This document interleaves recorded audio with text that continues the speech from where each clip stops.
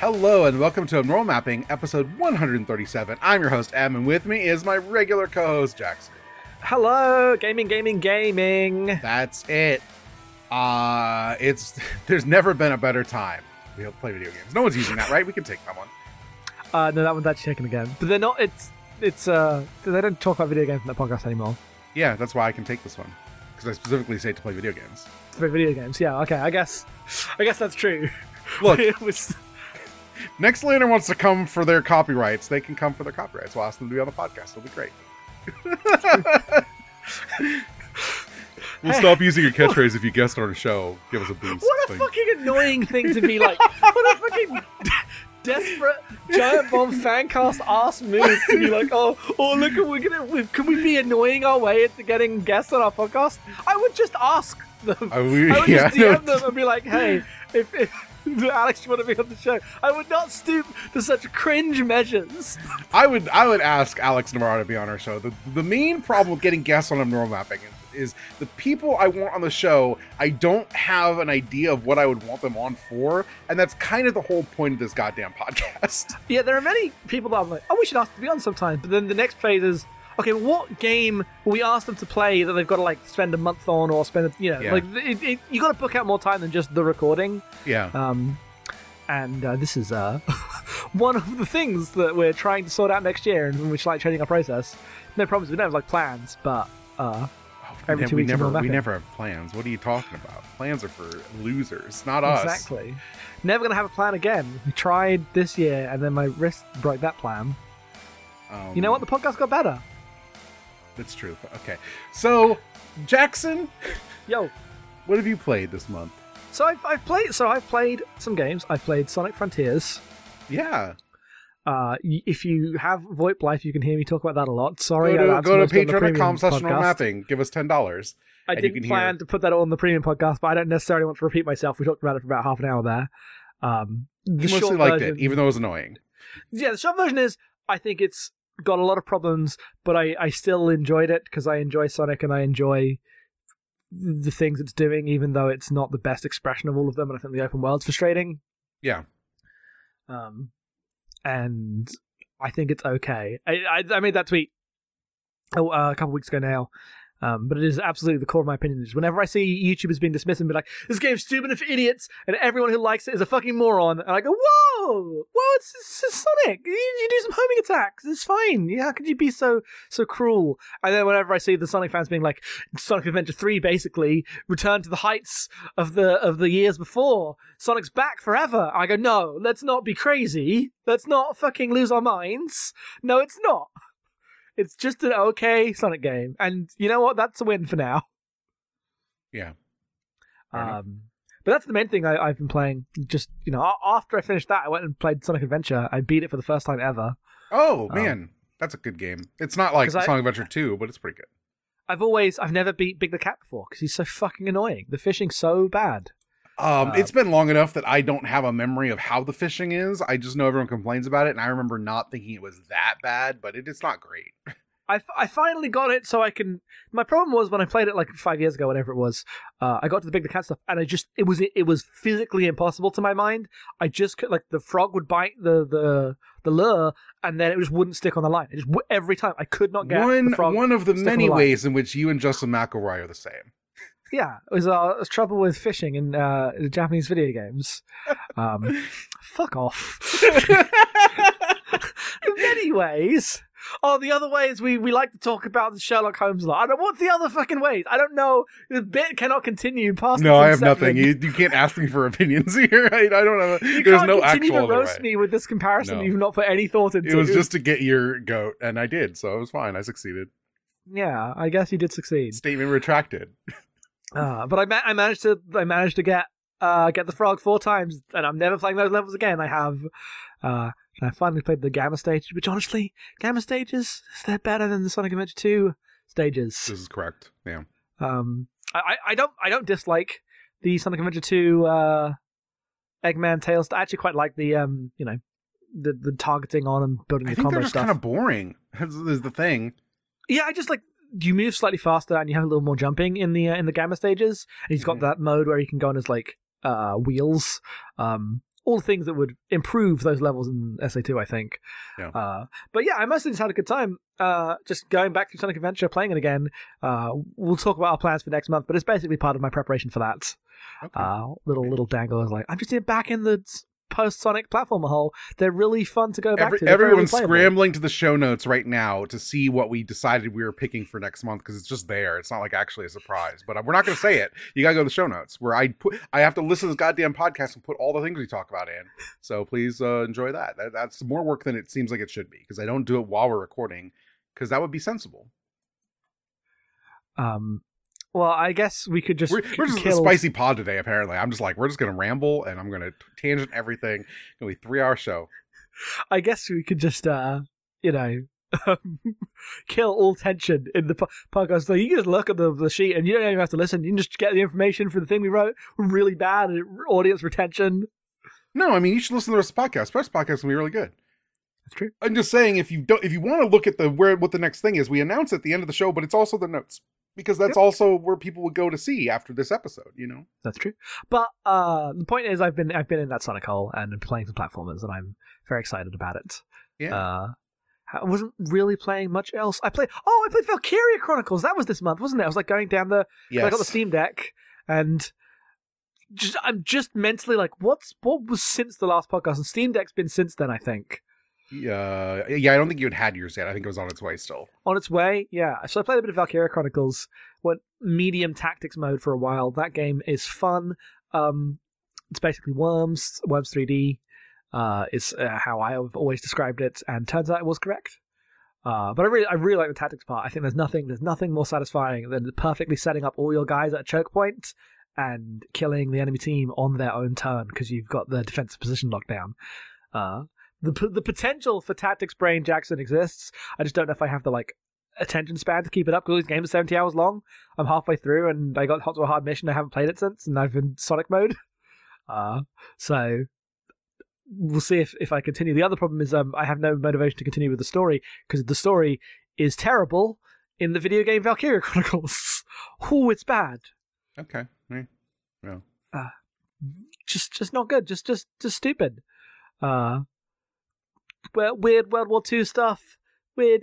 Oh, it's World War II, but it's just the evil empire versus the alliance with the little country trapped in the middle, because it's really just doing fantasy story but about Japan with the aesthetics of Europe on top. But ultimately it's just every other JRPG about the small kingdom between the alliance and the empire with the Dynast King. It's just literally doing the same thing again. Yeah. Because they're all the same. Wraithwald's Tomb. Wraithwald's Tomb, exactly. It's really a shame Final Fantasy 12 is kind of boring, because, man, it's full of good ideas. Remember the word Wraithwald's Tomb. I'm not saying that Wraithwald himself is a good idea, or the Chris knife or whatever, but I need to play Final Fantasy Tactics, or I guess that Tactics Ogre game remake just came out. I'll probably play that at some point. Because I have this reputation for being the Tactics hater, or the 12 the generally dismissive is too strong a word, but generally not into the narratives of the games that are about kingdoms doing things back and forth with each other until something happens and they all unite and kill the guy. My JRPG interests are in the party stories where they kill God, which are the other type of stories. Mm-hmm. But they're both equally as generic as each other. I just tend to like the other style more. Because I'm mostly invested in characters. But I know for a fact that some of them are good. Final Fantasy XII is not a good example of that mode. I know that if I played Final Fantasy Tactics, I would enjoy that version of Evilise more. I don't know if I'd say it was the best Final Fantasy story like some people, but my dismissiveness is also born out of not having played the best examples, and so I feel a bit rude. Yeah. And then I go into Valkyria Chronicles. It's also not the best example. So Valkyria Chronicles, that's not going to win me back. But I would like to play this new Tactics Ogre version when it is not $60. I also think there's just the inherent problem of these are anime video games that are telling quote unquote complicated stories, but that hit to a Western audience that had been kind of drip fed 90s anime, and we've been in a 5-year pressure cooker of some of the greatest anime ever made. Well, not to tip our hand on where this episode's going. But when you watch enough anime or play enough JRPGs and you just see the specific story forms that are used multiple times and treated by each one of those times like it's revelatory, and I'm like, I see the structure too much. It just goes weird. Sometimes it lands, sometimes you like see the seams and you're like, you're just doing another thing. But sometimes you play Final Fantasy X and I'm like, that's no different than what a lot of the other games I'm criticizing for being generic are doing. I just like the guys in it more. This is the secret. You gotta just write some good guys. And that's not, there's no like formula for that. It's just like luck, whether they hit or not. Right. Like, when it comes down to a lot of the like narrative critique you can do about a lot of these games, there's less separating the good ones and the bad ones than the arguments will actually convey. It's just, do you like the guys? Are you invested in those characters in that world enough? Yeah. But yeah, Valkyria Chronicles was not doing it. The main guy has one. You know when everyone has, you know the anime game thing where everyone has one personality trait and then every cutscene will just do their personality trait? He likes insects. He will mention insects in every fucking cutscene. Like that. Sometimes I vibe with that and sometimes I don't. It really is a toss-up. I would vibe with it more if it was just a slice of life thing and they were hanging out in an Atelier town. Hey, what if you played Blue Reflection Second Light? Oh, you know what? I should do that. Problem is, what I would do is play Blue Reflection 1, not like it, and not play the good one. Yeah, the one everyone said is like, it's fine, but it's like not nearly as good as the second one. Right. So yeah, that's what I've been doing. A little bit of tactics gaming and then some platformery stuff it's the current hole I'm in. So yeah. All right, let's begin. Let's settle the fuck in. I'm strapping in. How many video games have you played? Well, some of them I'm not going to count for reasons that will be revealed at the end of this podcast. So that's like 4 off the list. Okay, excellent. Let's go. So, starting off, shortly after we recorded the last episode, Butterfly Soup 2 dropped, which is the sequel to the visual novel about, 4 girls in, I think, junior high school. They all play baseball and they're all immigrants, or like second generation immigrants.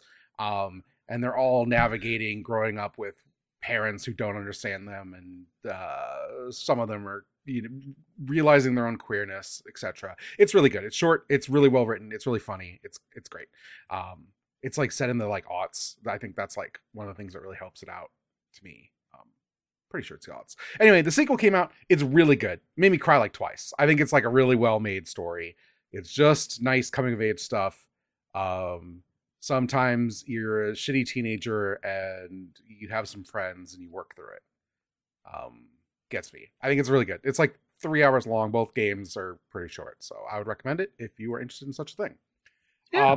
I played and abandoned Scorn. I played like half of Scorn, which is Let's elaborate on that because that seems ruder than you mean it. No. I'm about to explain. So I played Scorn, which is a first-person puzzle / survival horror game, and which is about you're a guy. You're like a goopy skeleton man at the end of all the world, seemingly, and all that's left are giant, weird, organic fortresses and deserts and dead bodies. And you wake up and you try to escape. And there's a weird creature that attaches itself to you and is slowly dreading your life. And you're like, what do I do as you try to escape? And then you get a gun and a key to open doors. And then there's some weird like chicken guys that spit acid at you and you avoid them or try to kill them. And your main gun's like a weird pile driver thing. It's like it looks like a gun, but it just has like you know how like the xenomorph in Alien has like the little thing that comes out of the mouth that stabs you? It has one of those and it's used to like turn on machines, but also to like punch holes in enemies. And that's your main weapon because that has unlimited ammo and your guns have very limited ammo. And it's mostly a game about navigating spaces and flipping switches and upgrading your key card to open a successfully higher rated door. So in that part, it's great. But I didn't really want to play the survival horror bit. It kind of stressed me out, I'll be perfectly honest. I was just like, no, I'll watch the rest of this on YouTube. And I did. And I had a great time. Scorn's great. It's on Game Pass. That's the only reason I'm like, feel totally fine about like playing it, abandoning it, whenever. I probably would have done it anyway. Let's be real. It's good. It has the thing that I think of. I always think of Dear Esther as like the first time I noticed this, where it is a game that is beautiful, but that beauty is like when you go to a zoo and you're like, oh, look at all these trees. Oh, you're not meant, you can't like touch them or climb on the attractions. They're like behind the glass, but the glass is just invisible walls. Yes. That's what these kind of games feel like, where it's like, oh yeah, like you made like really great geometry, but in no way are you meant to interact with any of it. It's all just there to look at. It's mostly fake. Yeah, it's all static. Yeah, which is totally fine. I think I'm at the point now where a game does that is very charming to me, because it's a sign of a team with like very limited scope reaching really hard for something. I think Scorn like looks great. I had a great time with that. So, especially if you can pick it up for free, I'd recommend it. I would link Grace's piece. Grace wrote a really good and thoughtful piece about the actual thematic content of Scorn, where there's like really good stuff in there if you want to like sit and chew on it, about like, the extinction of humanity and reproduction, and not quite transhumanism, but like the ways in which we reach the limits of like organic life. And it's good. That piece is much smarter than anything I'm going to say on this podcast. Because I was just like, I think it's fun when I open doors, but I hate shooting guys or avoiding their acid breath. The formalist goes to the fucking thematic video game. I could do it, but like Grace did it better. I'll just link to her piece, Yes. We finished Halo 5 Guardians. Oh, we did do that.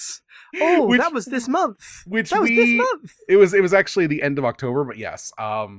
We'd started Halo 5 last year at some point, right? It had to have been last year. Yeah, it was shortly before Halo Infinite, and we were like, I'll tell you what it was. It was exactly at the point where they announced co-op would not be ready for launch. Oh yeah, that's when we stopped. Yeah, we were like, we're not going back. Yeah. Well, I guess we're not fucking playing Halo Infinite then, because our plan was Halo Infinite would come out, and we would play it together.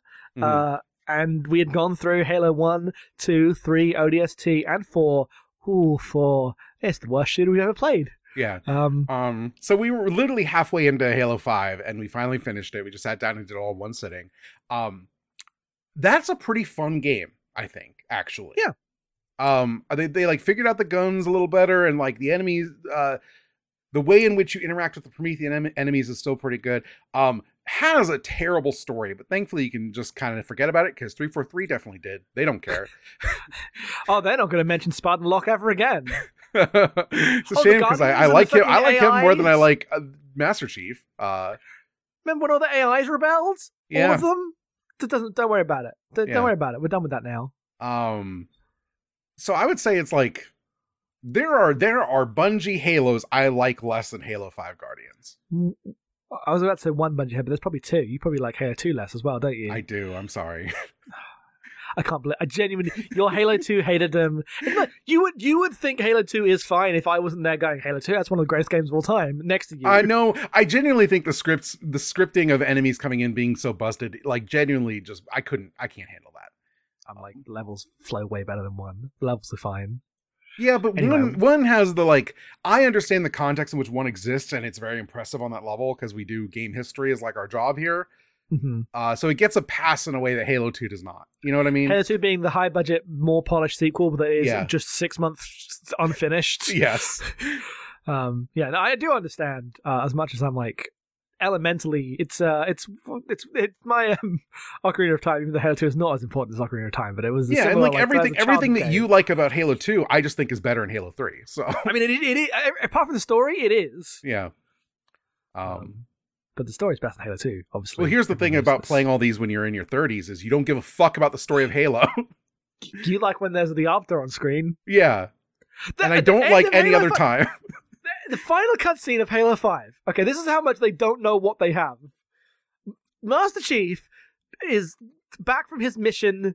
Cortana's betrayed him. He's come home. He's no longer a criminal or whatever. And he descends the steps. And looking at him coming down are Dr. Halsey, some other guy, Spartan Locke, some other guy, and the Arbiter. The Arbiter. Master Chief's fucking bro. They went up to the end of the world together, and only one of them came back.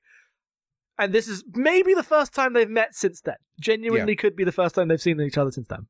Yeah. He doesn't even look at the Arbiter. They have a line. He instead turns right and looks to Halsey, and they have like a connection. Do you care about Master Chief and Halsey's connection? No, I don't. I don't care about Halsey ever. Oh, Master Chief's tragic. And I read The Fall of Reach. I know about the Halsey and Master Chief collection. First of all, I just think Halsey's evil and he should shoot her in the head. She's like the weirdo that kidnapped him and ruined his life. I hate all the Halsey. It's fucking bad. The story sucks. It was fine. Someday we'll play Infinite probably, and it'll be probably much worse. So I bet the levels will be fun because we're already here to ignore story. I bet the levels will be fine, and then the open world will be like, do we have to do this in co-op? What's going on here? We'll just do the thing we did in ODST where we just race between the missions. No, but there's upgrade. You got to go do clear Far Cry bases to get upgrades. Damn. That's the thing.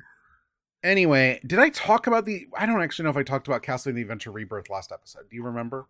Don't think you did. I guess we do. We do. You do write everything we talk about down. So I'm gonna go look. I'm gonna go look right now. Did I talk about this?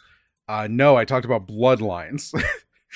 Right, that's where we're at. Because you look at all these things. So I played Castlevania Adventure Rebirth, which is the WiiWare remake of Castlevania the Adventure, the first Game Boy Castlevania game, which was a piece of shit, famously a very bad game. One might say the worst Castlevania game, but I'm going to tell you that there are other worse ones you could play. I'm going to tell you about them in a little bit. But this one, this WiiWare game is made by M2. It's weird. It feels like like an homage to the idea of Castlevania. If you put a fake Castlevania in like a movie to like represent Castlevania, you would make Castlevania the Adventure Rebirth. And I mean that in like a nice way. It's like just like the sword and board version of Castlevania. There's like the sub weapons, there's a whip, you jump, there's no new interesting mechanic. You go through some levels, you fight Dracula, you do the thing. And it's well made, and it kind of looks like a phone game because it's a WiiWare game from 2009. And runs great on Steam Deck, and I had a pretty good time with it. It's got like those much to say. Weirdly blurry pixel graphics. Yeah, everything's just kind of a little like smeary in a way. You're like, oh, okay. No one believed in the pixels in the way they should have. No, I mean, WiiWare. It has a thing where there's like some branching paths, but they don't really matter. But it's fine. It's a totally fun game if you would like to play one of those, and have a Wade like Dolphin. It runs great. It plays good. It's like, unremarkable, but it's not like they're making new Castlevania. Eventually, got to play the boring ones. I think this is the last Castlevania before Lords of Shadow. Yeah, Lords of Shadow, and maybe Harmony of Distance. Which ones? No, Harmony of Distance is the GBA game. Which one's the HD? Harmony of Despair. I understand why you're confused about this. I did not, and do not intend to play Harmony of Despair. I'll be honest with you. Because that one's like a weird multiplayer mission running thing. Yes, yeah. I know they had the thing where you can see the entire castle on the screen and stuff. So at this point in my doing things, Twitter started decomposing rapidly, and we decided to all start posting on Coast. If you follow me on Coast, coast.org, it's .org, right? .org. /EM_being. I don't actually know. I'm EM being on there. Anyway, I'm doing capsule reviews of most of the stuff I'm playing, and so the next things I have, I like wrote about basically all of them. So if you'd like to check those out and get a sneak peek of what I'm going to talk about on the podcast, that's the place to do it, because I'm going to group the next 5 games together. I played all 5 Game Boy Mega Man games. All 5, which came out in like the span of like 3 years. Oh, right. The 90s, video games. Yeah. And so the thing with the Game Boy games is the first one, Mega Man Dr. Wily's Revenge, came out in 1991. So like Mega Man, like classic Mega Man was already on its way out, basically. And so the way this worked is it takes half the robots are from Mega Man 1 and half the robots are from Mega Man 2. And that goes forward through the next 3 games, in a way that's really interesting, where it like mashes up. So like knowing the weakness doesn't help you because the robots are all pulled from like a mishmash of games in a way that's really interesting. Mega Man Dr. Wily's Revenge is not a very good video game, for the record. But I will say, if you're interested in the series, Mega Man 4 and 5 of these Game Boy sets are genuinely incredible games. I think Mega Man 5 is better than like half of the NES games. I think it's just a fucking good game. 4 and 5 in particular get more interested in like telling a story with like cutscenes. There's like a through line between the 2 games. Mega Man 5 has entirely new robot masters because it's about Mega Man going into space and fighting the robot masters of every planet in the solar system. And it's fucking cool. And they changed the way the Mega Buster works, where like a charge shot is, because the Mega Buster doesn't work on space beings for whatever reason. The fully powered Mega Buster is like a rocket punch. And so you fire that and like hit enemies, and it can like grab onto them or grab items when you upgrade it and do damage over time. And it's just really cool. The way it changes it up is really neat. That's cool. I think that game is incredible. So I would absolutely say check out those two. They're all pretty short because they're Game Boy games. Yeah.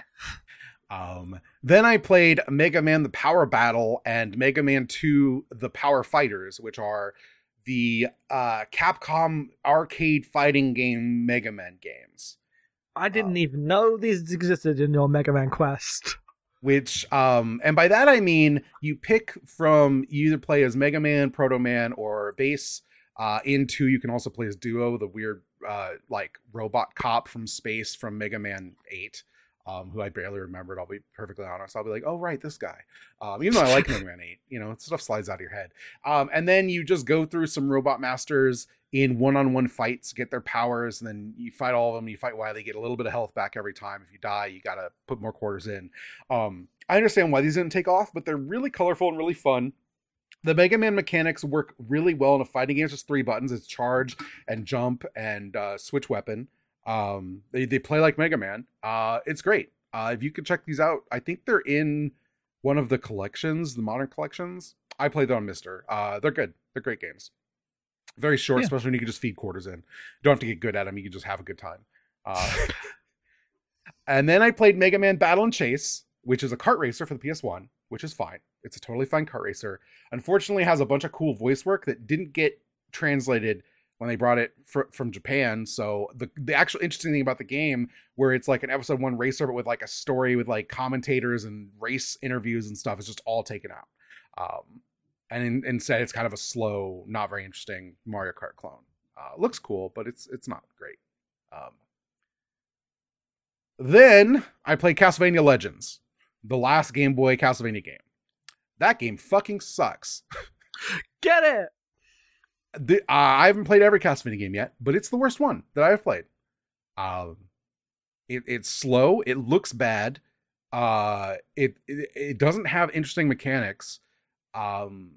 It's just not a good game. You can play Rebirth, Adventure Rebirth. You can play Adventure 2, which is a genuinely good game that has kind of Mega Man mechanics where you like pick levels and it's off a map, and it's interesting. This game has none of that. It's short and it sucks. That's it. I'm taking a look at it. This sprite work's kind of bad. Yeah. This game came out in 97. Like, there's no excuse for this.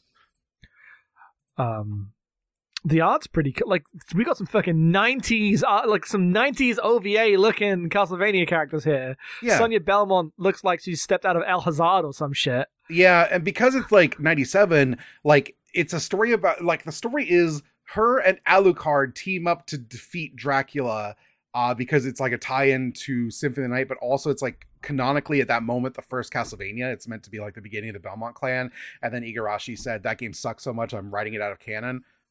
Wife whip time. Yeah, wife whip time instead. Yeah, it's not very good. It's a real shame because I was hoping for like a secret cool one, you know? You always are. You always want the secret cool one. Then I played Sonic Heroes, which I talked about on that VoIP Life that you talked about Sonic Frontiers on. I will just say that Sonic Heroes is, I think, my third favorite Sonic. I think it's really good. It has some of the best levels ever conceived of, and I say that despite the fact the game doesn't play very well. It's that high just on level design alone. Yeah, the physics and the jumping and the actual like collision on a lot of it is just very bad, but the levels are so cool they kind of carry the day. Yes. Then I played. I was like loading some stuff on my Steam Deck, and I ended up playing Fly Wrench again. That game is great. That's all. Fly Wrench is really cool. One of the best games. I couldn't. One day I'll make it past the first world of Fly Wrench. It's stressful. That one's really. I just blew. I like was in World 3 by the time I like in 20 minutes. It's not that hard. It's pretty. When's the last time you tried to play tough. Fly Wrench? Like 5 years ago, over God, over that. When it came out, basically. When did it come out? Fly-Renge is a game from 2015. Woo! Yeah. Oh, this is before I'd even, like...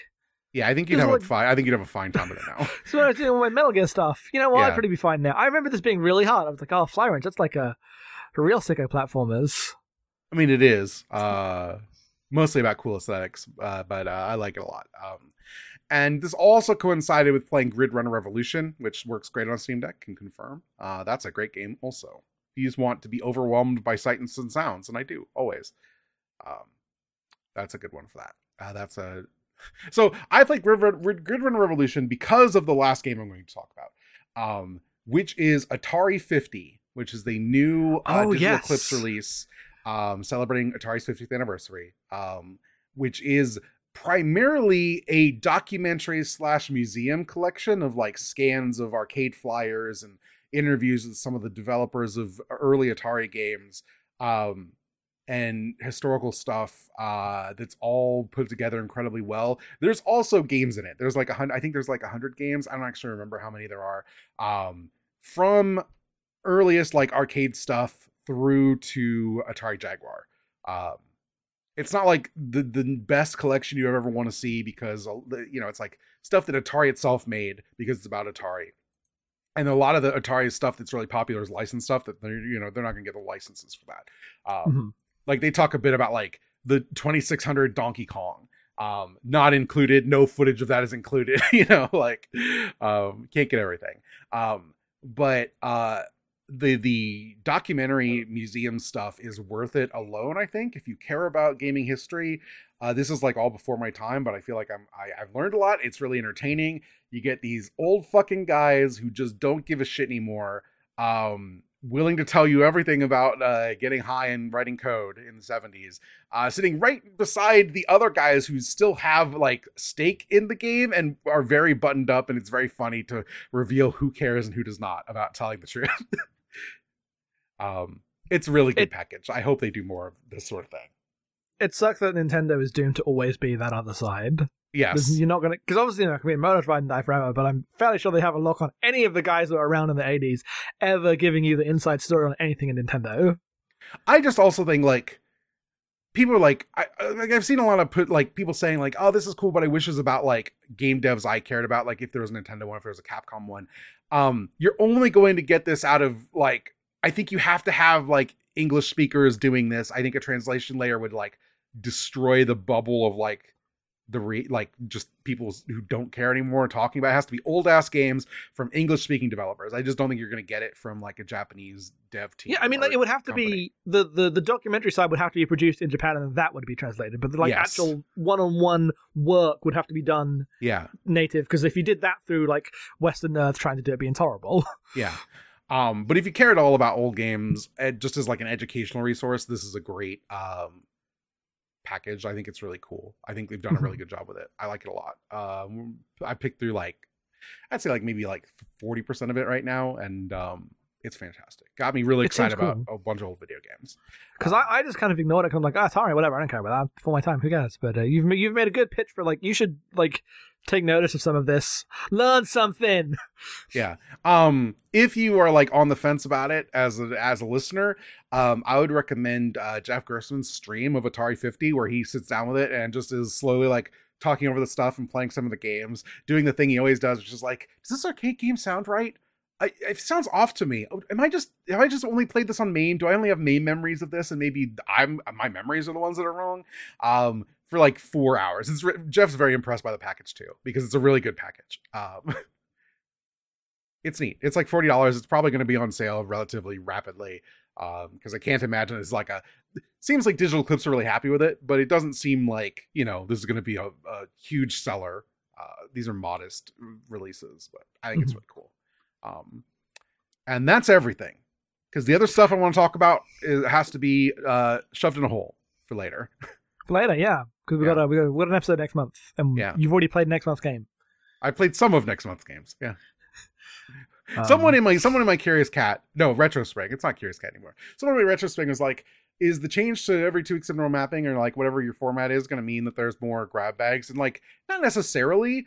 but we had already decided that next month's going to be kind of a bit of a grab bag. Not really, but like kind of a little bit. What it means is that we can be more impulsive. Yes. And that's it was entirely to like stop locking us into some plans, and that if we're, at the moment we're both kind of gamer mode. I'm like dealing with my wrist and I'm pushing through to play some fucking video games, and so we're doing a weird grab bag thing in the stuff we're currently interested in. Yeah.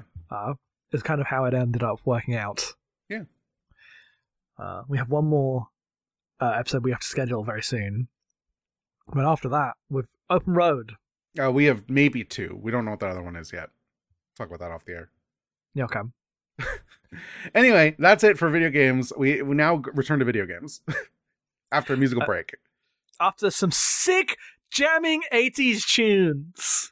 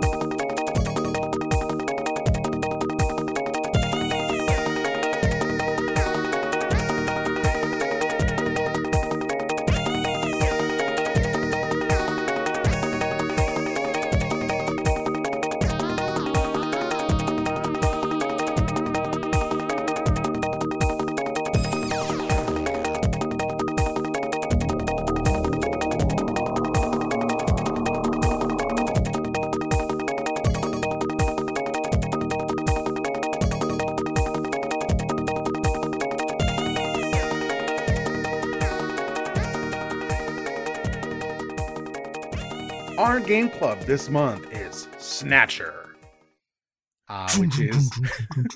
which is a Konami game from Hideo Kojima, directed by Naoki Matsui. So the original release of this is for the NEC PC 8801 and the MSX2 that came out in 1988. We are playing the Sega CD version that came out in Europe in 1994, America in 1995. Which is the primary English platform for Snatcher. A brief thing before I tell Jackson to summarize this. So originally the game came out on Japanese home computers. It was supposed to be 5 acts, was expansive to the point where they had to cut it down to 2 because it took forever. It was way too expensive and taking way too long to develop. Comes out 2 acts. Then they decide they're going to push the Sega CD version with English voice acting, redo it, redesign the art, put it back out. Really try to get that American audience, and they write a 3rd act that kind of caps off the story, and that's the version that we played. That eventually gets. There's also like a PC Engine Super CD-ROM version. The order is the original Snatcher team make the 3rd act, which is like based off of SD. We're not going to into it, but we are not covering SD Snatcher at all. But SD Snatcher is it's an RPG Snatcher game that has like a 3rd act, and they use that to build the CD-ROM games. Yeah, and which is also slightly different, but the PC Engine game has the 3rd act. That is the basis for the Sega CD version, which is translated, but like by a different team. Yes. And then there's like a PlayStation and Saturn version to continue to make, which are just kind of ports of this one that look worse, honestly. I was looking at the visuals like that. I think the Sega CD PC Engine era is the peak of it. There's bits where you're like, this PC 88 stuff, nothing looks as good as like the fucking dot matrix screen they've got going on here. You're correct. Correct.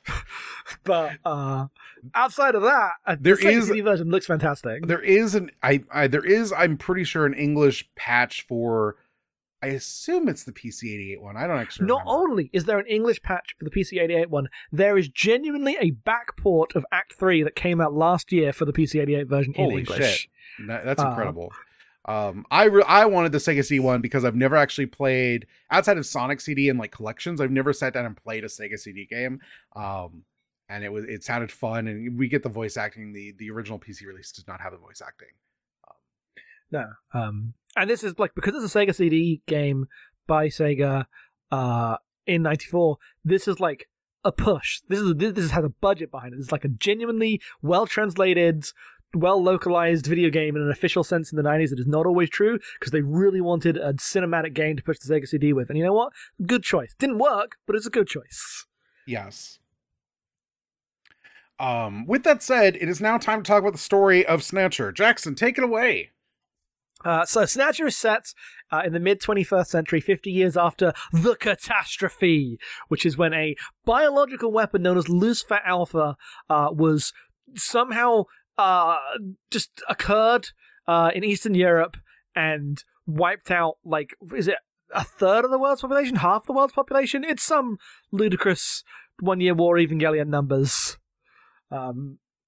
And so that happens.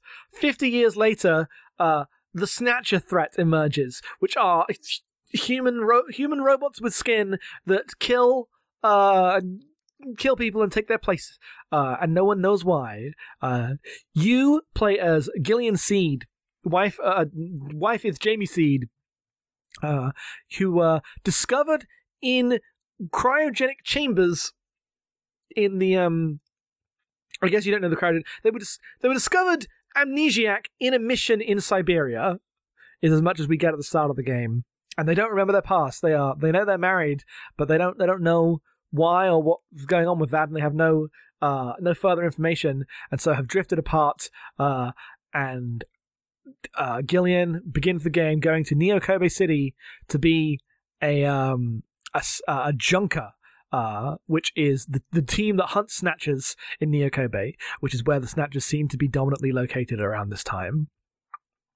And the bulk of the game revolves around your investigation into the murder of your senior junker, Jean-Jacques Gibson, who was this close to unraveling the conspiracy of the Snatchers. And the bulk of the game is unraveling the conspiracy of the Snatchers. As you do investigations, it's kind of racist. You get into the origins of the Snatchers, and it turns out the Snatchers are a part of a Soviet plot to replace world leaders with lookalikes that can control the world. Kind of. That gets complicated in Act 3. But that is essentially what the Snatchers are, and you don't know what they're doing here, but you do know that your boss is a Snatcher, and you've got to go take him out before he goes to the conference and makes the speech that will ruin everything. And you take him out, and he says, "Taha, you may have stopped me, but our Snatchers have plans forever." And you look out to the city and you shoot your gun, and the game ends, and it rolls credits. If the year is 1998, but it's not, it's 1994. So instead of that, you get a video phone call. It's your wife. She remembers everything. Let's fucking go. Act 3 goes 50 times fast forward through the rest of the plot as you find out your past. You were one of the lead researchers on the team, but you weren't. You were CIA plant onto the Soviet team to stop this Snatcher plot. And while working on this double agent role, you also fell in love with Jamie, and you both had doubts over the direction of this project. Meanwhile, what's his name? Elijah Madnar. Sorry, I get confused because Dr. Petridge Madnar is from Metal Gear, and they're the same character. But it's really important that you get the vowels right, because it doesn't work backwards if you don't. Right, because one of the characters is called Random Hajil. He's a Snatcher that has free. No, he doesn't have free will. He's been programmed to be a good guy. This is good. This game's not about robots and free will, despite being a Blade Runner riff. Not even slightly about that. Anyway, the bad guy is him, Elijah Madnar, who has stayed alive, didn't go into cryogenic sleep as long, and has been working on this plan to be the strong man that takes control of everything. He has modified the plan from the original Soviet plan, which was about... The original Soviet plan was about making a gas weapon replacing an entire nation with snatchers overnight. This seems inefficient and really stupid. I would not approve this plan or its budget ever.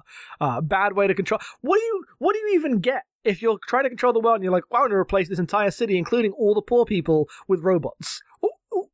Bad use of resources, which I guess Elijah agrees, and decides to replace just the important people with robots so that they can rule over all of humanity and lead them to a better age now that they can rise above conflict. It's the anime. It's the plot again. He does the plot. I feel like you spent more time on this reveal than the actual game does at this point. So that's not true. It's a 30-minute cutscene. It's true. Because I haven't even got into the bit where he's also got a long-term crush on Jamie, and that's like the thing that he's mad that he got cucked. Or he got cucked by the CIA. He got cucked by the CIA because he starts out. He's like, I got cucked by the CIA. Got cucked by you, but it's also the way that you being from the CIA cucked me like America cucked Russia. And I'm like, okay, dude. Anyway, he gets blown up by Metal Gear Mark II, who's, by the way, you've got a Metal Gear Mark II. It's like just the one from Metal Gear Solid 4. Yes, literally the same thing. You've got a little Metal Gear that's your buddy, and he helps you out. And he launches an orbital laser on the church that you are in, where there's a secret hideout, and takes out the snatchers, and everything is stopped.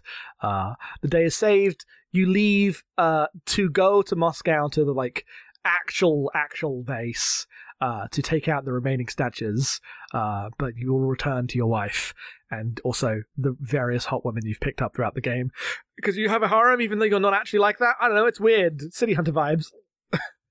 But that's how the game ends. That's the plot. That's true. The game is a menu-driven adventure visual novel in the Japanese mode. I'm pretty sure the PC-88 game just has like a bunch of. No, that's not true. It just looks like it has a text parser, but it does not. You pick numbers. No, it has a text parser in that it is controlled by a text parser. Yeah. Abstractly, but the thing you're putting into the text is 1, 2, 3, and 4 because it's got a menu at the top right of the screen. Yeah. But this is in the mode, made famous by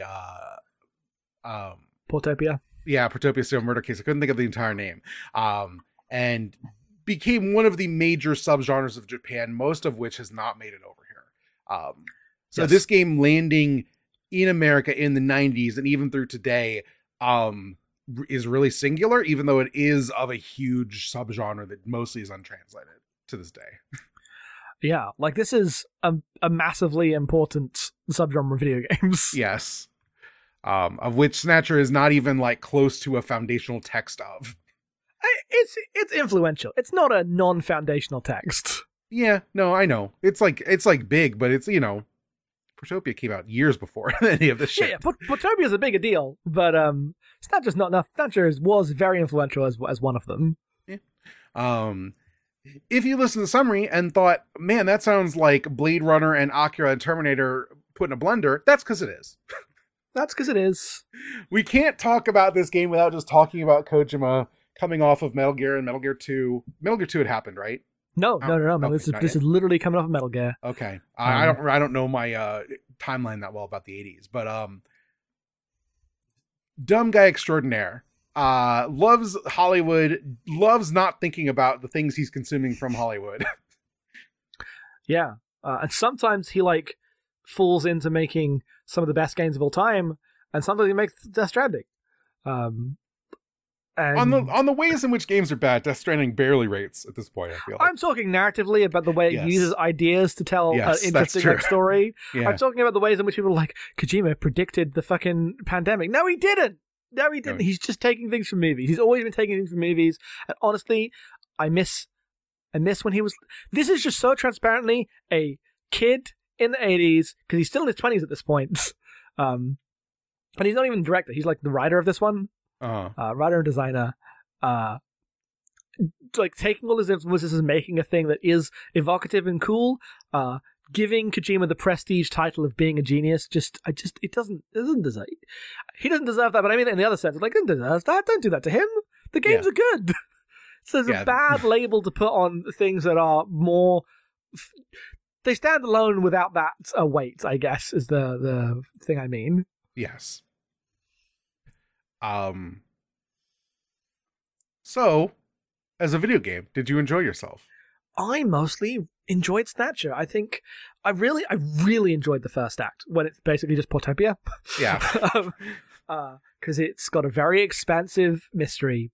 And I mean expansive, not narratively. I just mean like you have many locations you can go to and many clues, and they overlap, and you can unlock the different keys in different orders. Like the way you come to certain conclusions about eating the buffalo and getting the sunscreen.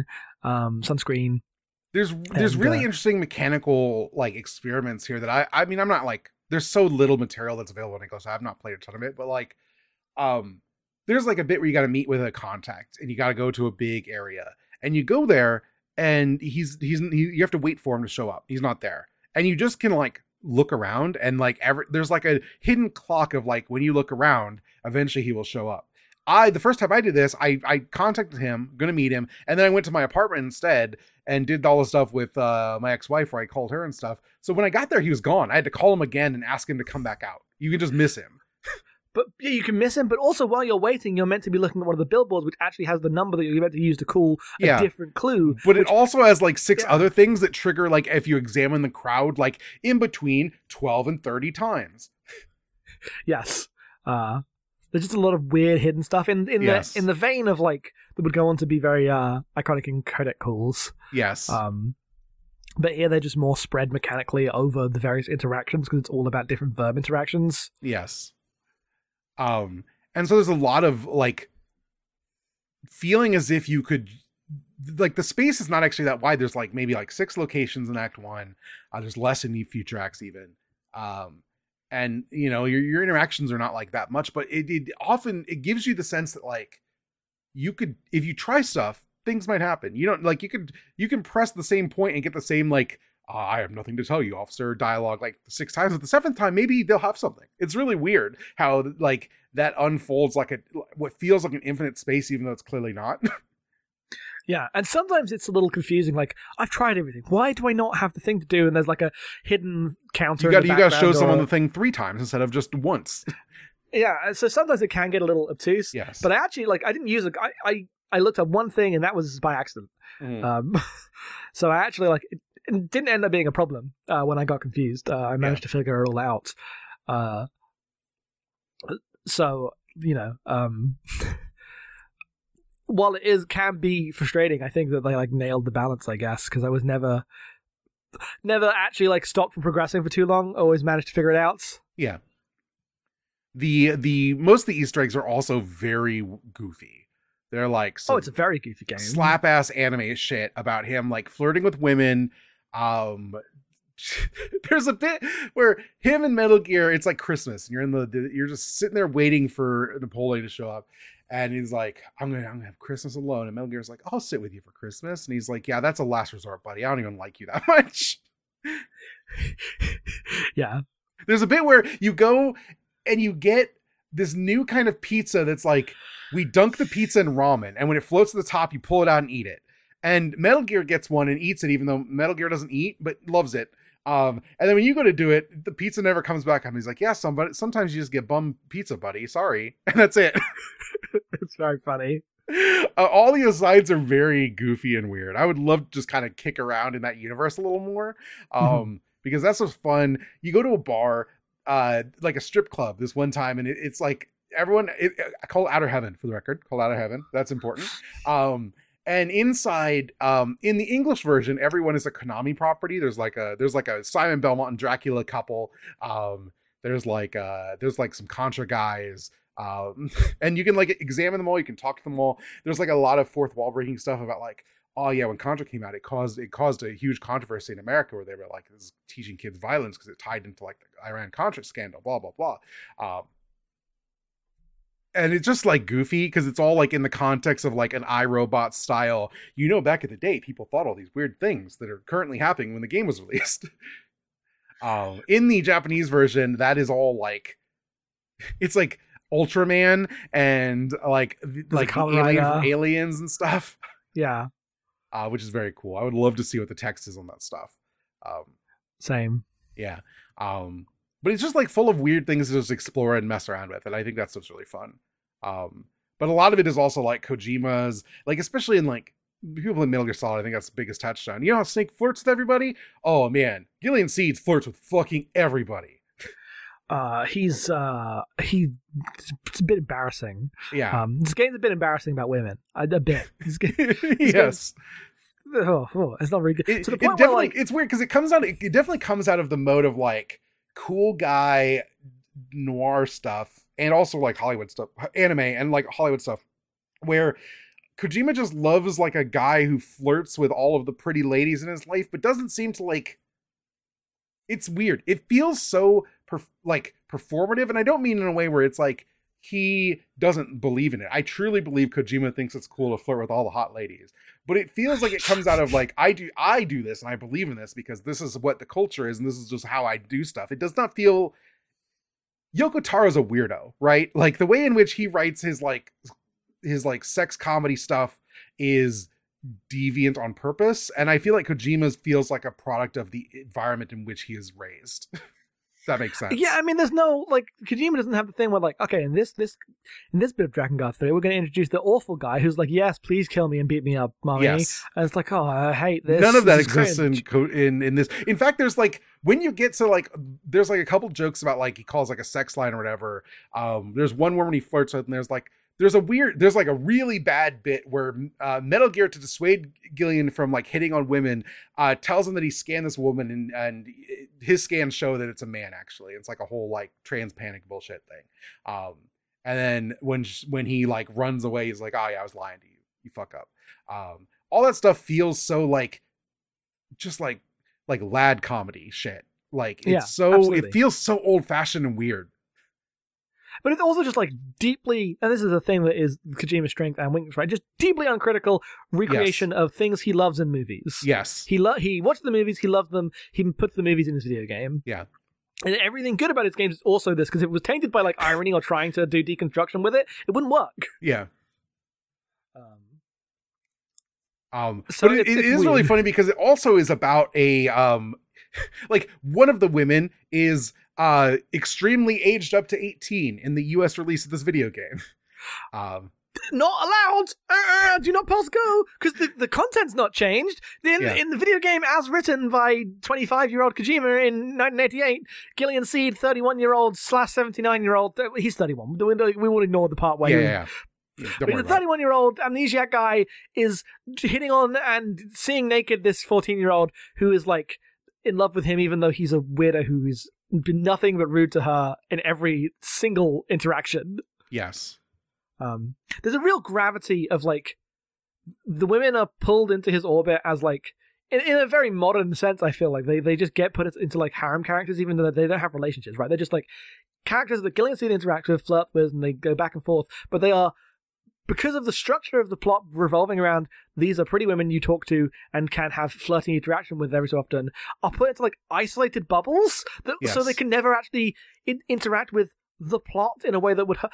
I was convinced briefly that Mika had to be a snatcher because anything else would just be too predictable. The bit where you go back to your office and you find the two guys named Benson. And Benson's the clue you figured out. And like, it's the snatcher is Benson, but one of them's like Harry Benson, and one of them is Benson Cunningham. Who could it be? And you like go through half an hour of doing clues, even though the first thing she says to you is, Harry has been investigating something lately, and I don't know what he's worried about. And then the other guy has left, and okay, so Harry's figured out that Cunningham's a snatcher and is onto him. But I guess we have to go through the 45 minutes of Gillian working that out, so I just assumed naturally that was so obvious that the answer of who sabotaged your car when your car goes off the road. Mika did it. Mika must be the snatcher. And no. Not, she's just woman. She's just woman that actually has no influence in the plot at all. To the point within Act 3, there's a whole bit where she goes, Can I come with you and do the video game? He goes, no, you can't. You have to believe me on this. It's actually, I respect you too much to let you come to the plot of this video game. And she's like, oh. It's like that bit where fucking Kairi gets told she can't be in the next Kingdom Hearts in the last Kingdom Hearts game. Yeah. It's weird vibes. Yeah, it's also because like your character is mostly noted as being a sad sack who's extremely like divorced in the way where he's hung up on his wife, and his ex-wife, and like the game's mostly about you two reconciling and getting back together because you're only separated because you both have amnesia, and it's weird. And so it just makes all the flirting both seem like more pathetic, but like textually meant to be harmless in a way that like, yes, this is just what like heterosexual media is. It's like, especially the era, it's like guys flirting is a natural state. Don't think about it. He is not meant to be a creep. This is just what a cool guy does. And it's weird. It's always weird to come across those works. Yeah. And it's definitely interesting after like playing Metal Gear, right? Because Snake does this as well, but Snake is so much more centered as strange man ruined by the states. Yeah, I've always had like a personal read on Solid Snake as like an ace character, very much performing masculine sexuality. Gillian Seed has none of that. No, like absolutely none of that at all, because he's just hanging out with women and being cool. Yeah. To the point where like you can feel the 4-year difference between Acts 1 and 2 and Act 3 when in Act 3 they introduce the part where actually you're a CIA agent. I'm like, no, he's fucking not. You've just made Metal Gear, Kojima. He's not a CIA agent. You just did not write that character that was secretly CIA. I'm sorry. I know all of your protagonists are apparently always the same guy no matter who you're writing. I've remember when you were like, oh, Death Stranding, I can do something that's wildly different, and it was the same. Yeah. So I get how this happened here as well, even back in the start, but he's not a CIA agent. It's really funny because like Act 1 and Act 2, Gillian Seed is like, what if Space Adventure Cobra was Blade Runner, just like a goofy guy who kind of sucks, but in a charming way. That describes about 70% of 80s anime. Yeah, no, I know. But then Act 3 comes and he's like actually a badass when he realizes what's going on, and I'm like, no, you're not. It's very strange. And I was looking things up, and like Act 1, and the PC-88 game, right, the game with the cliffhanger being better, is not an uncommon opinion. Like I found a Kamiya tweet, which obviously lol Kamiya these days. Yeah.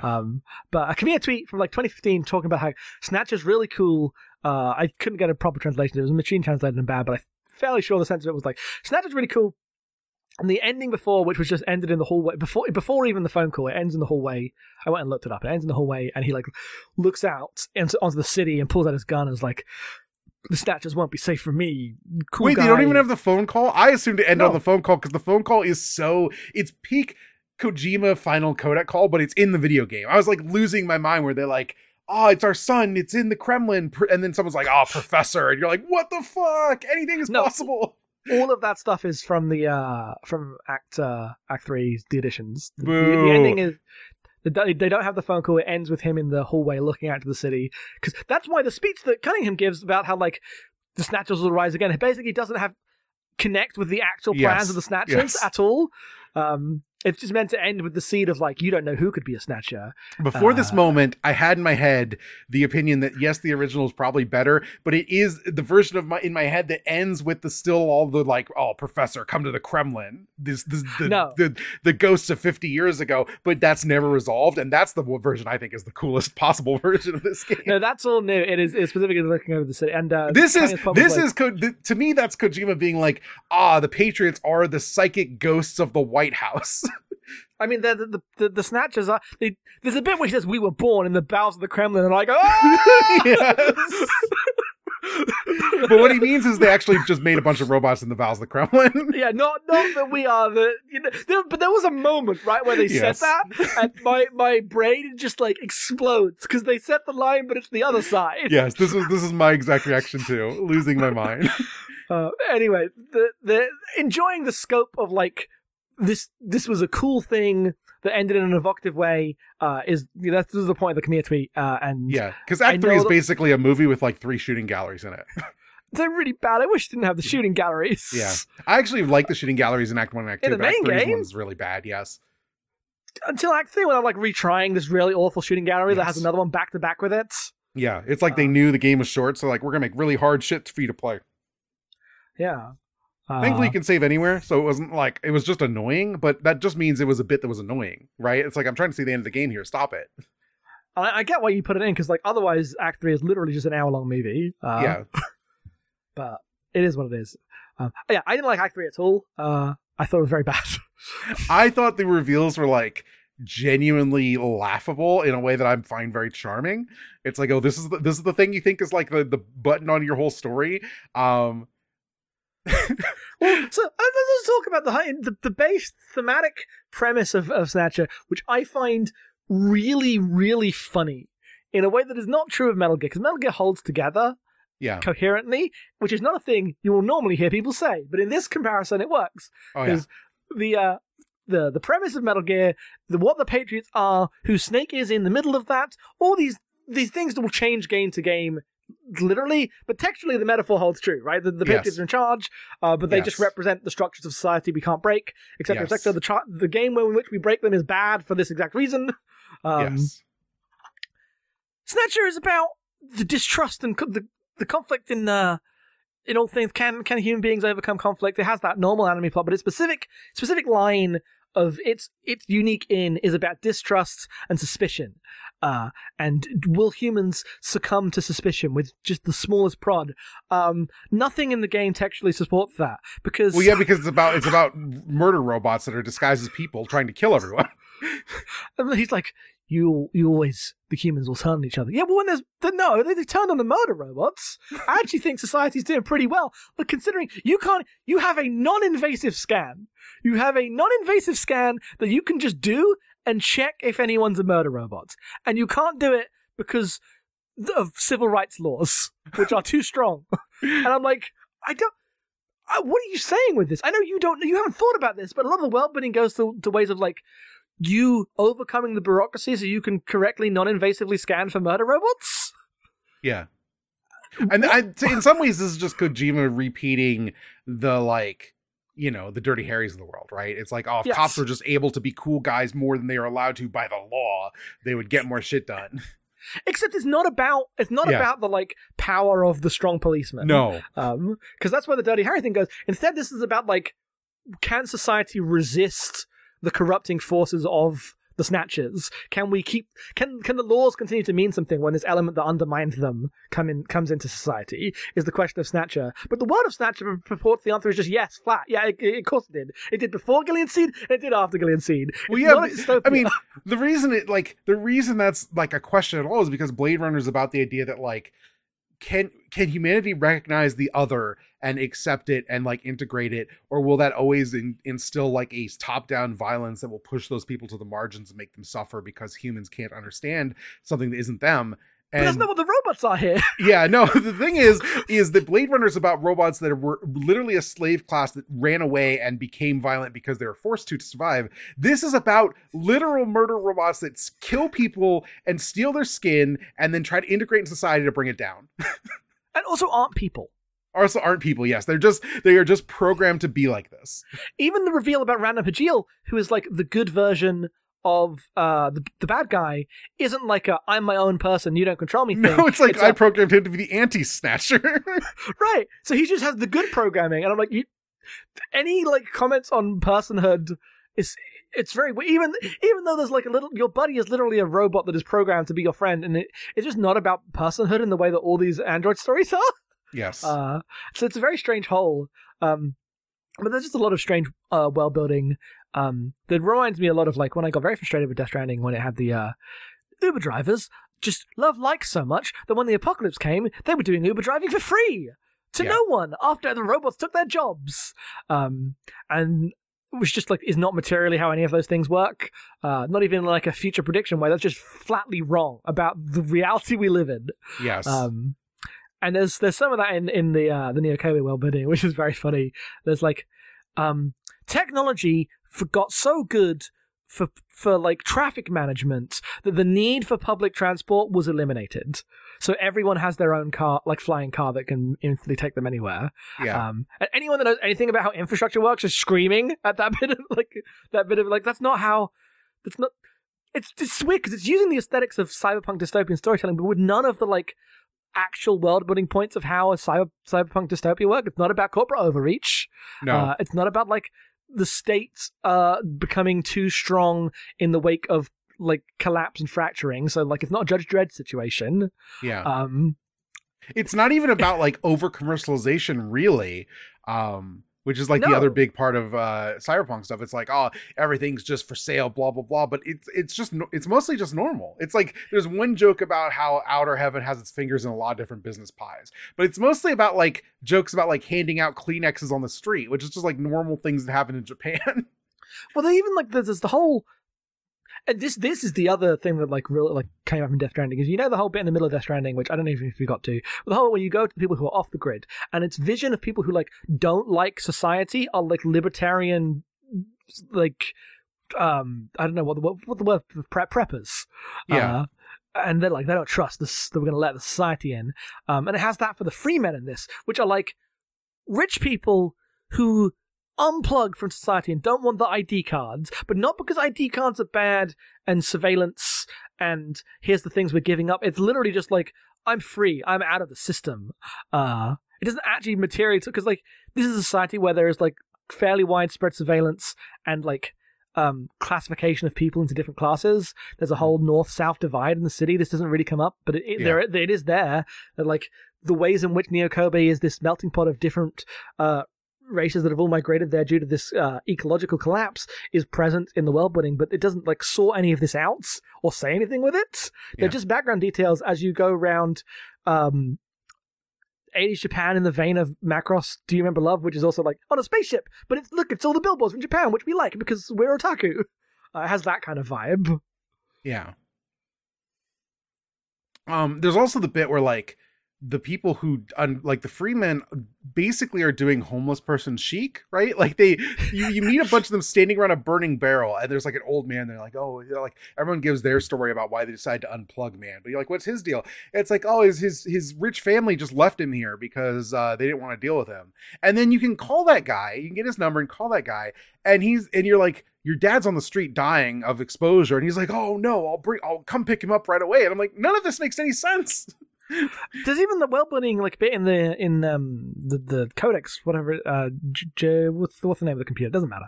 The big computer database that's like the free men are categorically different from homeless, who do still exist. So there is still like economic destitution for many people.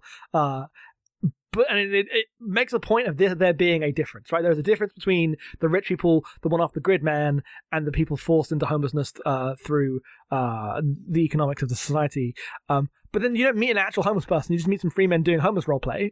Yes. And I'm like, okay, that was a bit of detail you put in.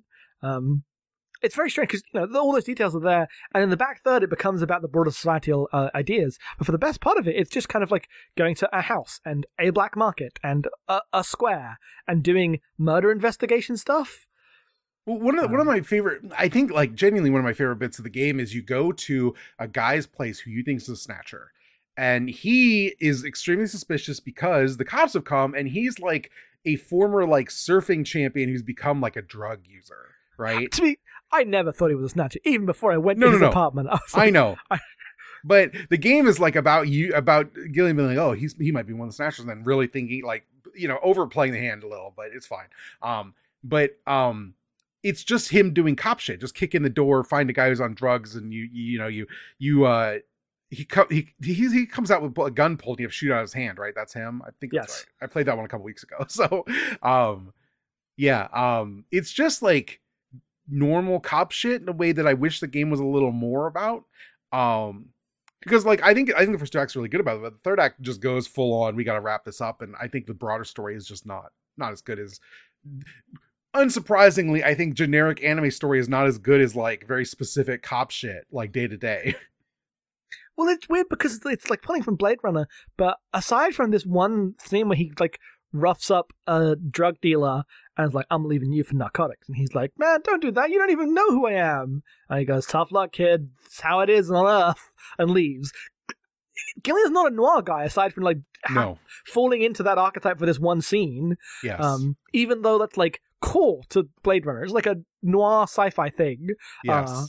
It's noir sci-fi investigation in this dystopia, and it's pulling the aesthetics of that, but he's not a like noir guy. There's no femme fatales here, even though he's hanging out with women all the time. They're just not in that mode. Well, you do meet one femme fatale for about 5 minutes until it turns out she is a snatcher, and then you blow her face off. That's true. You just kill her immediately. Yeah. It is just very strange, because it has that like just generic like appendix at that point. Like it's present, but it has no function because the things change so much. Yes. Because the thing I hear about this game is so Blade Runner that it's like it's just the plot of Blade. It's just the plot of Blade Runner. He ripped off Blade Runner. It's basically a Blade Runner game, and it's not at all. It's not. It's not about any of the things Blade Runner is about. It has, I mean, like, I get why the someone who played that in the aesthetics 90s thinks that, though. Yes. I understand how that happens because it's a game about a cop in a trench coat assassinating robots that he has to do like tests on to figure out if they're robots. Yes. So it has all that stuff, but thematically, what the like robots are and their role in the plot and everything it's saying could not be more different than Blade Runner. Yeah. But movies are also their aesthetics and does open on like literally true. burning fields and flying cars. What are the burning fields doing in this? I don't know. Like, Yeah. like what's up with that? Like, I know what Yeah. that means in Blade Runner, but I don't know Yeah. what that means here, other than you've seen Blade Runner.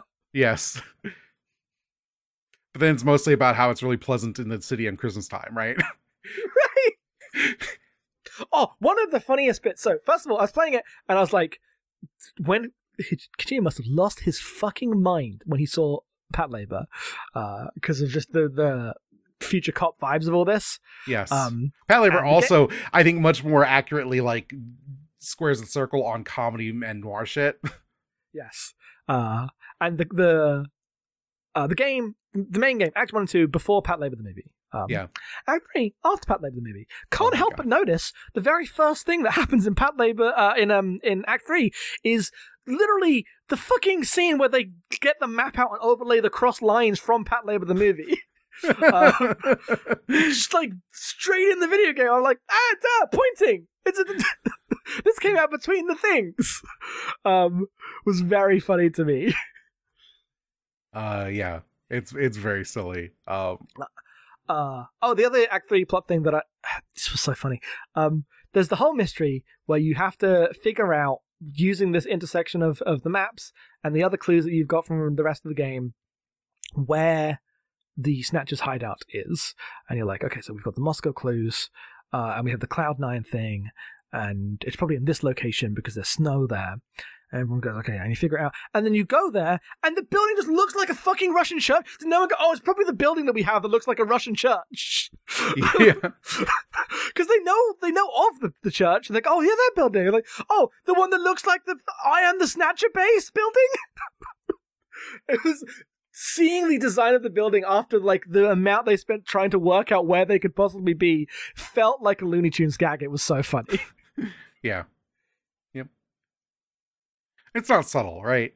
No. One of my favorite bits about this game is like most of the cast is like stock anime guys. Then you get Random Hajil who shows up, who is literally the cross between Roy Beatty in Blade Runner and Sting playing Fade Rutha and like David Lynch's Dune. You just mesh those two men together, and that's Random Hajil. Like he's literally wearing the fucking coat both men wear in those movies.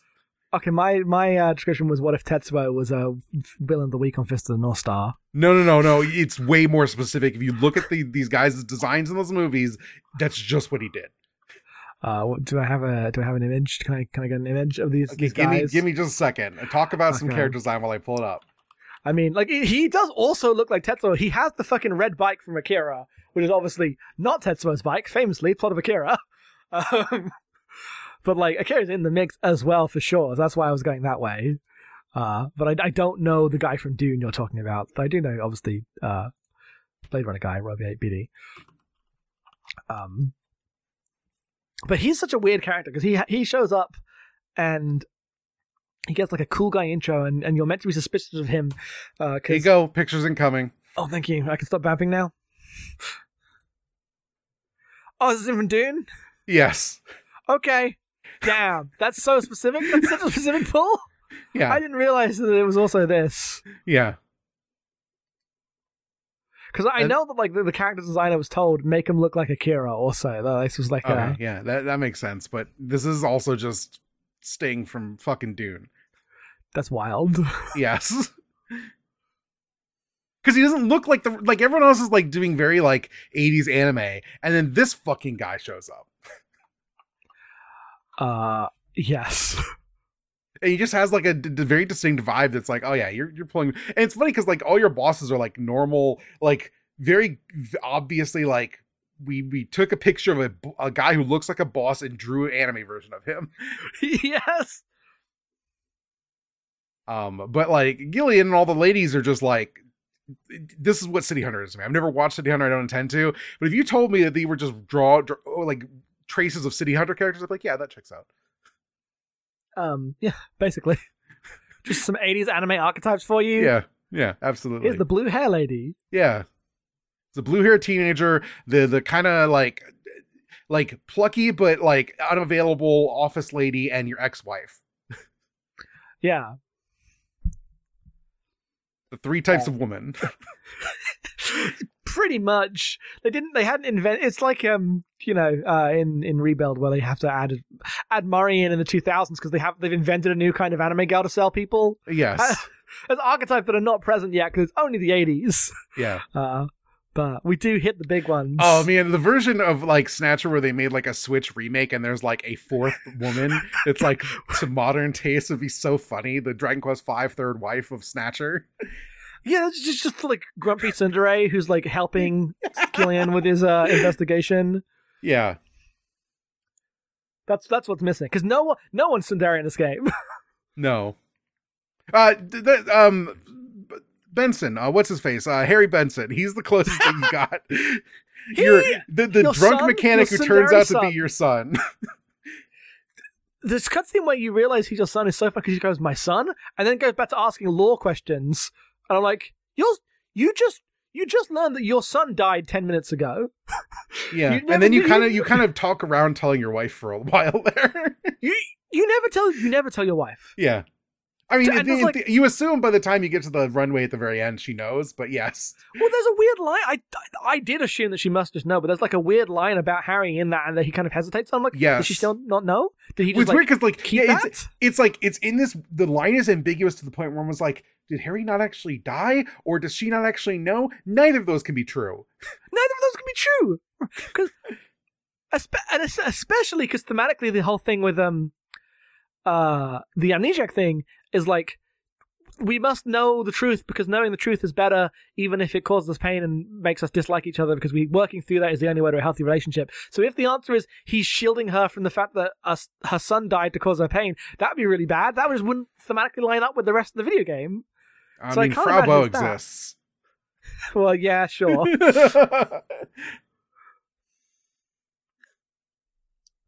God, fucking hell. I hadn't thought about that in a while. No, yeah, no, it's very funny to me. Also, this game ends literally on the Metal Gear Solid 4 runway where that game ends. And Metal Gear shows back up after like getting exploded, and he's been built into the chassis of a Sega CD now. Yes. This is always in whatever console the game's been ported to. Yes. Very dumb. It's so silly. And then you go have Moscow Adventures. It's just like Top Cappy. Just like Top Cappy. You're off to go kill the Snatchers. There should have been like a credit scene of Gillian like in the snow with a Russian hat on.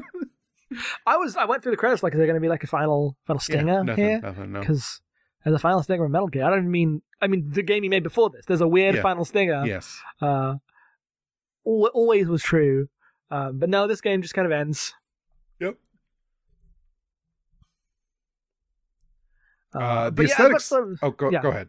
I was going to say, just as much as I was frustrated by a lot of like thematic coherence of what it was saying, I really liked the first two acts, especially the first act. Yeah, I was about to say the game does open on a 20-minute cutscene that is the coolest shit I've ever seen. 50 years later. It's just like screens of Terminator robots and fake newspapers and like maps of the Earth and this very overwrought narration, and it's just like, man, this is the shit. This is what I came to Kojima games for.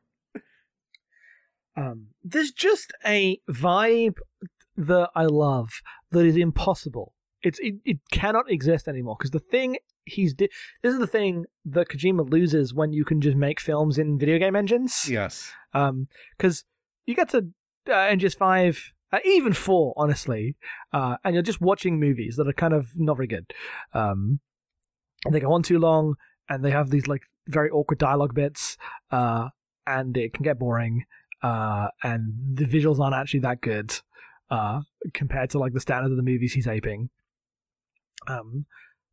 Which is just like his weird position as trying to do cinema in video games, very influenced by cinema, but also having the budget to do it. Here, doesn't have the budget or technology to do it, so he's influenced by cinema to make these really expressive, cool montages using single shots, using different like interpretive techniques. You get the newspapers, you get title cards, you get sick music, and ridiculous voiceover, and it all lines up to create this cinematic effect, but you're not just watching a movie rendered in a video game.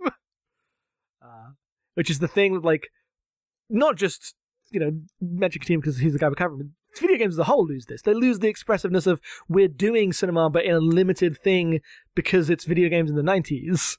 Yes. You get to fucking, Uncharted, and when he gets to a cutscene and you're just watching Nathan Drake act in a movie, he's just in a movie that you can play. And Uncharted 4 is a game I like a lot. It's not a mode that I always dislike, but it requires an incredible amount of money and time for an effect that is just we're emulating looking like a USA TV show. Yes. Which is not the same. This is much cheaper and much more evocative and cool because it just has to be technologically. Yeah.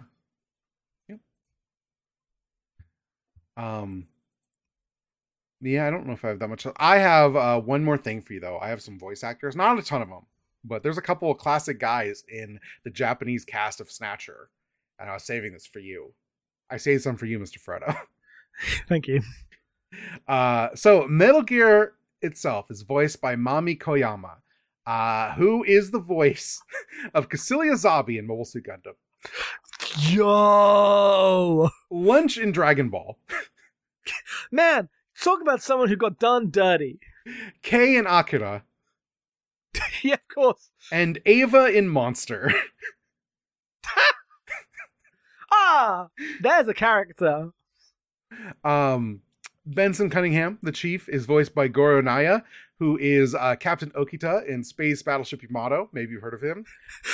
They got the fucking guy. You need an old guy. One second. Okay. Doesn't have a ton of other credits because his other major credit is Zenigata in Lupin the Third for like 30 goddamn years until he died. You know what? They got the guy, I guess. They got the guy. And then the one that our friend Camille had told to me when I was playing the game was like, yo, Random Hajil is voiced by Kaneto Shiozawa.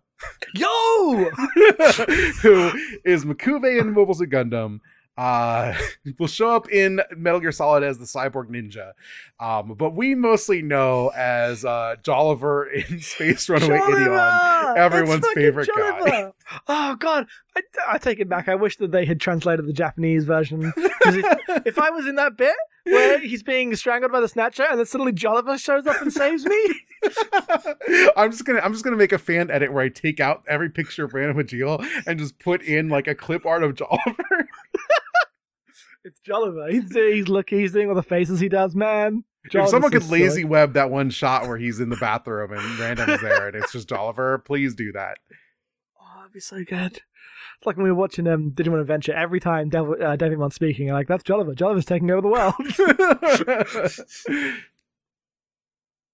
But yeah, no, it's weird because like I think this game's like kind of a mess, and I don't like the third act very much. I think it's like funny, but in like a derogatory way. It's like laughably everything that everyone says to dismiss Kojima is just here in this game, way more than it is in most Metal Gears. Yeah. But I also think most of the game rips, and I'm really glad I finally sat down and played it. It definitely made me go, I need to play more of these like verb action, like menu driven Japanese adventure games. Yes. I really like it. I understand why it evolved the way it does, like, because the thing, that's true about Western adventure games, they evolved in a very point and click way, so they're very spatially motivated. Yes. This isn't really spatially motivated. You're investigating spaces, but you are motivated through the language of like script writing more than anything. Yes. Yeah. And the way you are to interpret actions is less about like how you are performing verbs in a space, but it is your like, what does it mean for a detective to look at something or to investigate something or to show their badge? You're basically meant to perform the actions of a Law and Order episode, which is really all I ever want. Yes, it's much more about that and like the ways in which this like promotes character expression in these scenes than it is necessarily about coming to an understanding of the space and combining things with other things. Yes. Yeah. Maybe someday I'll play Policenauts now. Yeah, that's my the one thing I'm missing. It has an English translation, right? Yeah, you can just play Policenauts. Yeah. Was it the PlayStation version that got that? Yeah. Meryl Silverberg. Oh, apparently they did make a Saturn translation also. Because apparently some people think the Saturn version's better. I don't know why. You'll have to let me know. You'll probably play it before I will. Well, if the Saturn version runs on a Mister, I might do that. I was gonna say that happens. Who can say? Yeah, this game's fun. It's like kind of dumb, and a lot of it's creaky. If you're like, oh, I really hate when Kojima's weird to women. Sorry, don't play this one, I guess. Nothing in this game is as objectionable as like everything about Quiet is the thing. You said that to me a couple days ago, and I was like, damn, you're right though. I said it was more honest, the like kind of weird harem-y horniness. Yes, I find the like, you'll regret your words and deeds. Isn't it sad that this girl's so naked all the time? So much more objectionable than guy just likes to flirt with women as like as a mode. Because it's just not really unique. It only becomes a point of talking about in the auteur history of Kojima's way of being weird with women, but it really is just in line with a lot of other stuff at the time in the genre. Whereas you get it's actually profound that this naked woman who can't talk is jiggling all her tits about in your face in the rain, and you're basically both like newborn babies. And I'm like, the Quiet takes a shower cutscene is maybe the single most embarrassing thing Kojima's ever done, and he put a bomb in a girl's vagina. I don't even mean the shower cutscene. I mean the one I know, where it but I rains hate it. I fucking hate it. I forgot about the shower cutscene. Forgot about that one. The real domino meme of like Kojima watches the Terminator to in order to critique Guantanamo Bay, Kojima makes an audio tape of the child character being forced to have sex with the double agent that has a bomb in her vagina. Like the way this career goes on and what happens in the middle is like, man, we've been through some shits. Yeah. Never let it be said that Metal Gear Solid 5 isn't a huge piece of shit sometimes. It really is. Never be game over. Anyway, we have like a billion questions, so we should probably wrap this up. Right, because we are covering a Hideo Kojima game, so everyone on Earth emailed in. Let's fucking do it.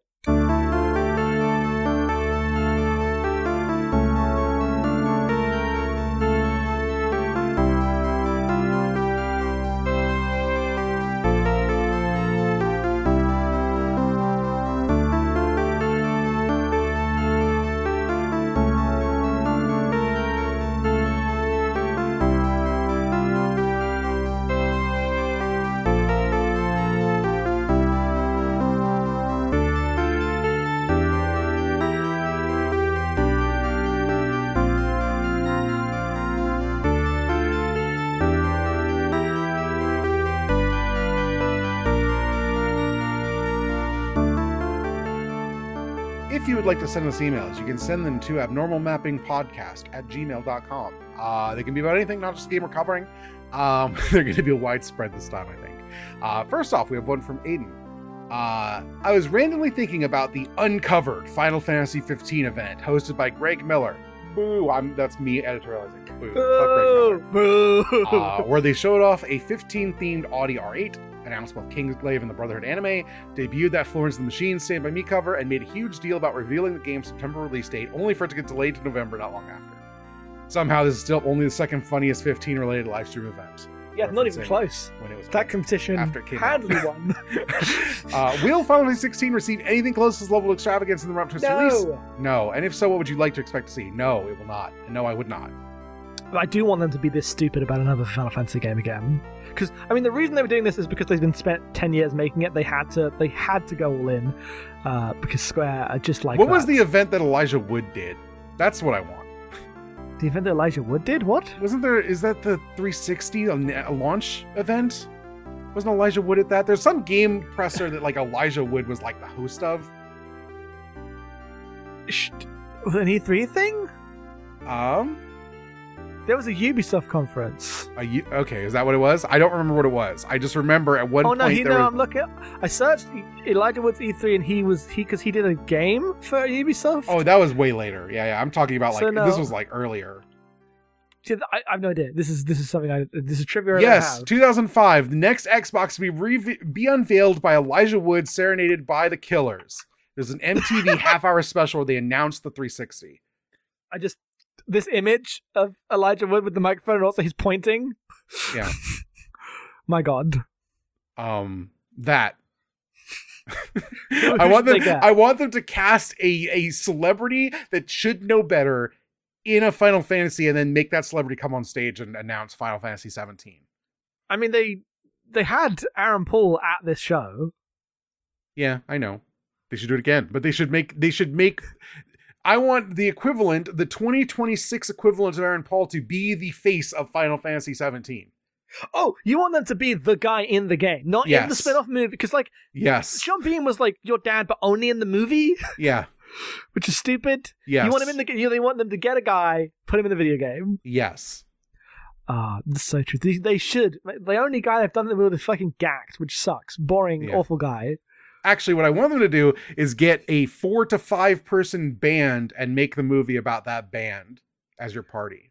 There you go. Done. Oh, we've got at least 15 years till they do it. They did 10-2 and now they've backed away, and they did 15 and now they've backed away. You won't get another band Final Fantasy for a while. Oh, I just mean that's the only way we're going to get a party is if you can get a group of celebrities together again. Because 16 is definitely going to be a game about one guy. And that sucks because I think that's probably the future of Final Fantasy for the next 10 years. Yeah, you're probably right. I wonder what 17 is even going to be at this point. Yeah. I want a video game with a party of characters, please. Please, that I can control all of them and they all hang out. Yeah. Mary writes in, if you could convince Kojima to direct his next project in a new genre of game and or fiction, what would you have him make? Quality is no object. Thank you so much for including that. Quality is no object. Quality is no object. What do they mean by new genre? I don't know. What do you want? What do you want Kojima to do? If you could get anything out of Kojima, what would you want him to do at this point?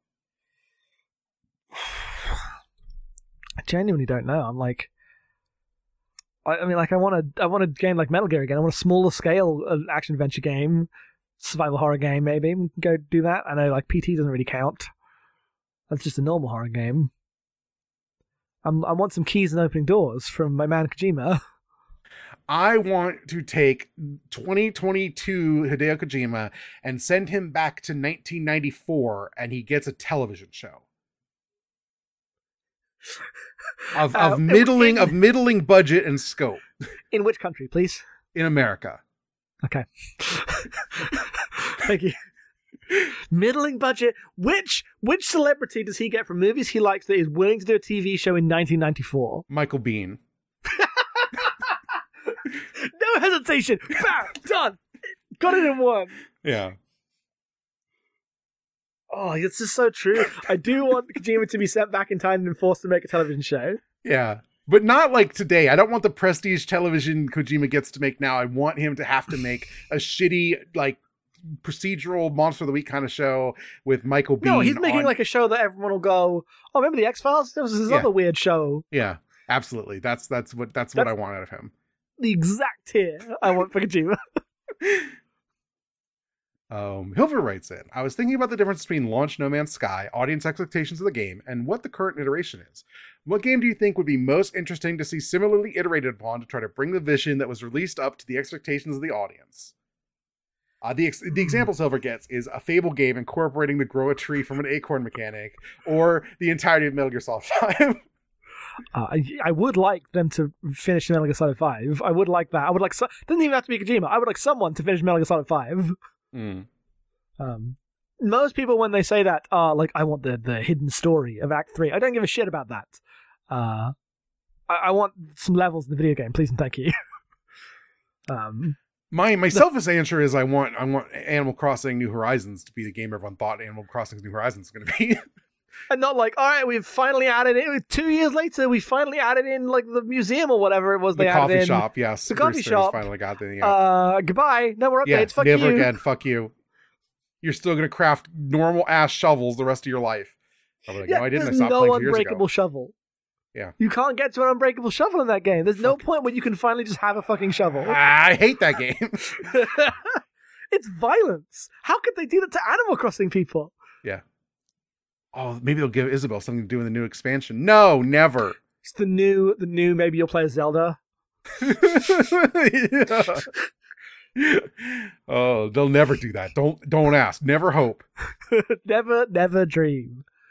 I think in terms of like failed experiments that I wish had actually given time to develop, I still think there was like interest on Spore that someone should have done work with. Mm-hmm. I think Spore is genuinely ahead of its time. That game should have been bigger deal and had more time to be weird than it was. Unfortunately, it was a terrible game, so it wasn't. Yeah, look. They should finally make Killzone 2 look like the Killzone 2 trailer. Yeah. The most swaying, unplayable FPS ever made. Yeah, God. Rick writes in, what's your favorite opening title screen in a game, be it for the music, the vibe, or how a voice says the name of the game, like in The Bouncer?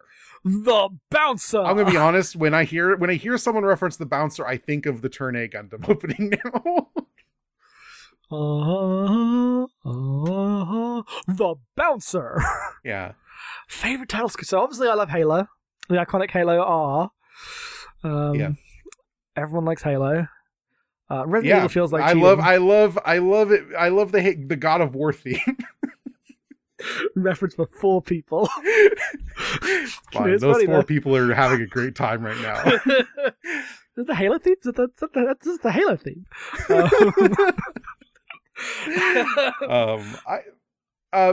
To be obnoxious, my gut answers are Mario 64 and Metroid Prime. 2 of the most obvious answers in all the world.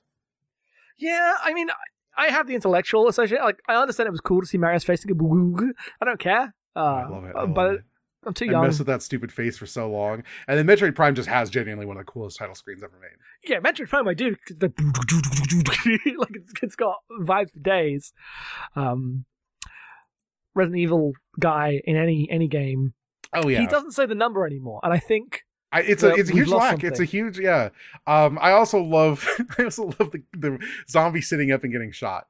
I thought that was cool even before watching you freak out about it on a video that people can find really on the funny. internet. If you want to They look shouldn't for it. find it. I wouldn't find that video. It's so old. Don't worry about it. It's so old. But I don't know. Title scenes. Basic answer, but I like when there's a big Pokemon on the screen and you go, dun-dun-dun-dun-dun. There's no Pokemon. They don't do that anymore. They don't. Really? I don't think Sword and Shield or. I think Sword and Shield was just like panning shots of like the environments. If I remember, I don't actually remember. Because it's on a Switch, I only booted it one time. You know. Or you shouldn't do that with the new one because it's got a memory leak and a half. Well, I'm not playing the new one until they patch it. Probably next year, actually. At this point, not because I think it's going to take till next year to patch it, just because I'm busy. You're busy, yes. But I like when there's a big Pokemon and it goes. The opening of Pokemon Red and Blue is so fucking cool. I think I like the Gold and Silver one more, but yes. Yeah, but one has to walk for the other to run. Fucking Nidoran and Gengar, is that what it is? Coming on? Yes. And then the first episode of the anime opens with that. And yeah, it's so fucking cool. The bit where it pulls out and it's like, check it out. We're a real show. That's maybe the only cool moment in the Pokemon anime for the first 75 episodes. For the first 400 episodes. That's what I meant. But it's really cool. It's a really cool moment when it does that pull out. Yeah. Gosh. Eric writes in with 2 questions. What is the funniest video game you've ever played? 1. So we got this email and I was like, I don't think I have a better answer than Jazzpunk. Like, I don't play that many funny games. Mm-hmm. That was one of the few times I'm like, this game is a comedy delivery machine. There are funny mechanics happening here. It's a good one. It's a really good answer. It's like, I think Standing Parable is also doing this. Jazzpunk's better at the same thing. That's true. I'm getting away with something answer is I like the season 3 of Sam and Max. Season 2 or season 3. I have a hard time picking between the two of them. But adventure games are just like, it's a script. People are performing skits for you as you click on things. So it feels like cheating, Yeah, that's why I went to Jazzpunk, right? Like, yeah. I can go to silly games with some bad jokes in them. Yeah. Jazzpunk's a really good answer for like formally funny. In a way that's good. And you just don't see a ton of that I think like lands really well. I'm like literally trying to think of like a better answer than Jazzpunk. I'm like, I don't think I've got one. Super Mario 2. It's fine. I don't think it's that funny. No, I don't actually think that, but the fucking bit where the goddamn door gets you. I just I'm so mad. I'm still mad about it. I get it. The door's an exit. Yeah. What is the least funny video game you've played that's supposed to be funny?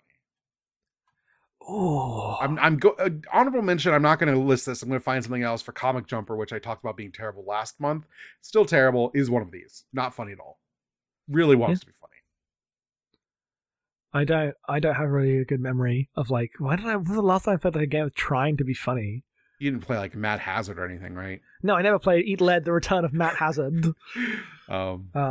I'm like, I'm going down the list of like, there must be some, like, kind of bad. I've got an answer that I played in the last 6 months. Go on, hit me. Guardians of the Galaxy.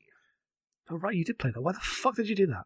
Well, I played like 90 minutes, then deleted that fucking awful game off my hard drive. Is what I did.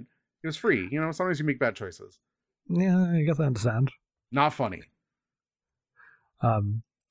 I've forgotten any names of any of these games, but like insert any like modern indie game trying to do like funny dialogue. Not all of them are bad. Some of them were written, but like Golf Story. There's a really unfunny video game. You did not like Golf Story. I didn't play it because you were like, nah, this one's not it. It's not it. Not funny. The dialogue's bad. But like stuff like Y2K, right? Like anything trying to do an Earthbound is it's a miracle that Undertale was actually funny and good. Yeah. Because it's just a thing that often like by vibe I just am distrustful of because it doesn't always work. Yeah. Undertale is actually just funny and good. They're crazy. Someone made it work. Damn. If you could send a prolific game designer from the modern era back in time to develop a game for the late 80s, early 90s consoles, who would it be? Name me one prolific game designer from the modern era that was not also active then. I guess it would just be an indie person. Yeah. Because I feel like everyone is chewed up in the AAA machine at this point. Yes, that's true. Like, games don't have superstar directors in that. But I feel like all the designers that fit this that I like are just making games they could have made in those. Like, there's nothing unique about that, I guess. I can send the Hollow Knight guys back, and they can make a game in '99. I don't know. I don't think they're. Like, I don't know what they get from that. Yeah, I don't think that's better than the game they're already making. Right? Like, yeah. I don't know. I don't know who like.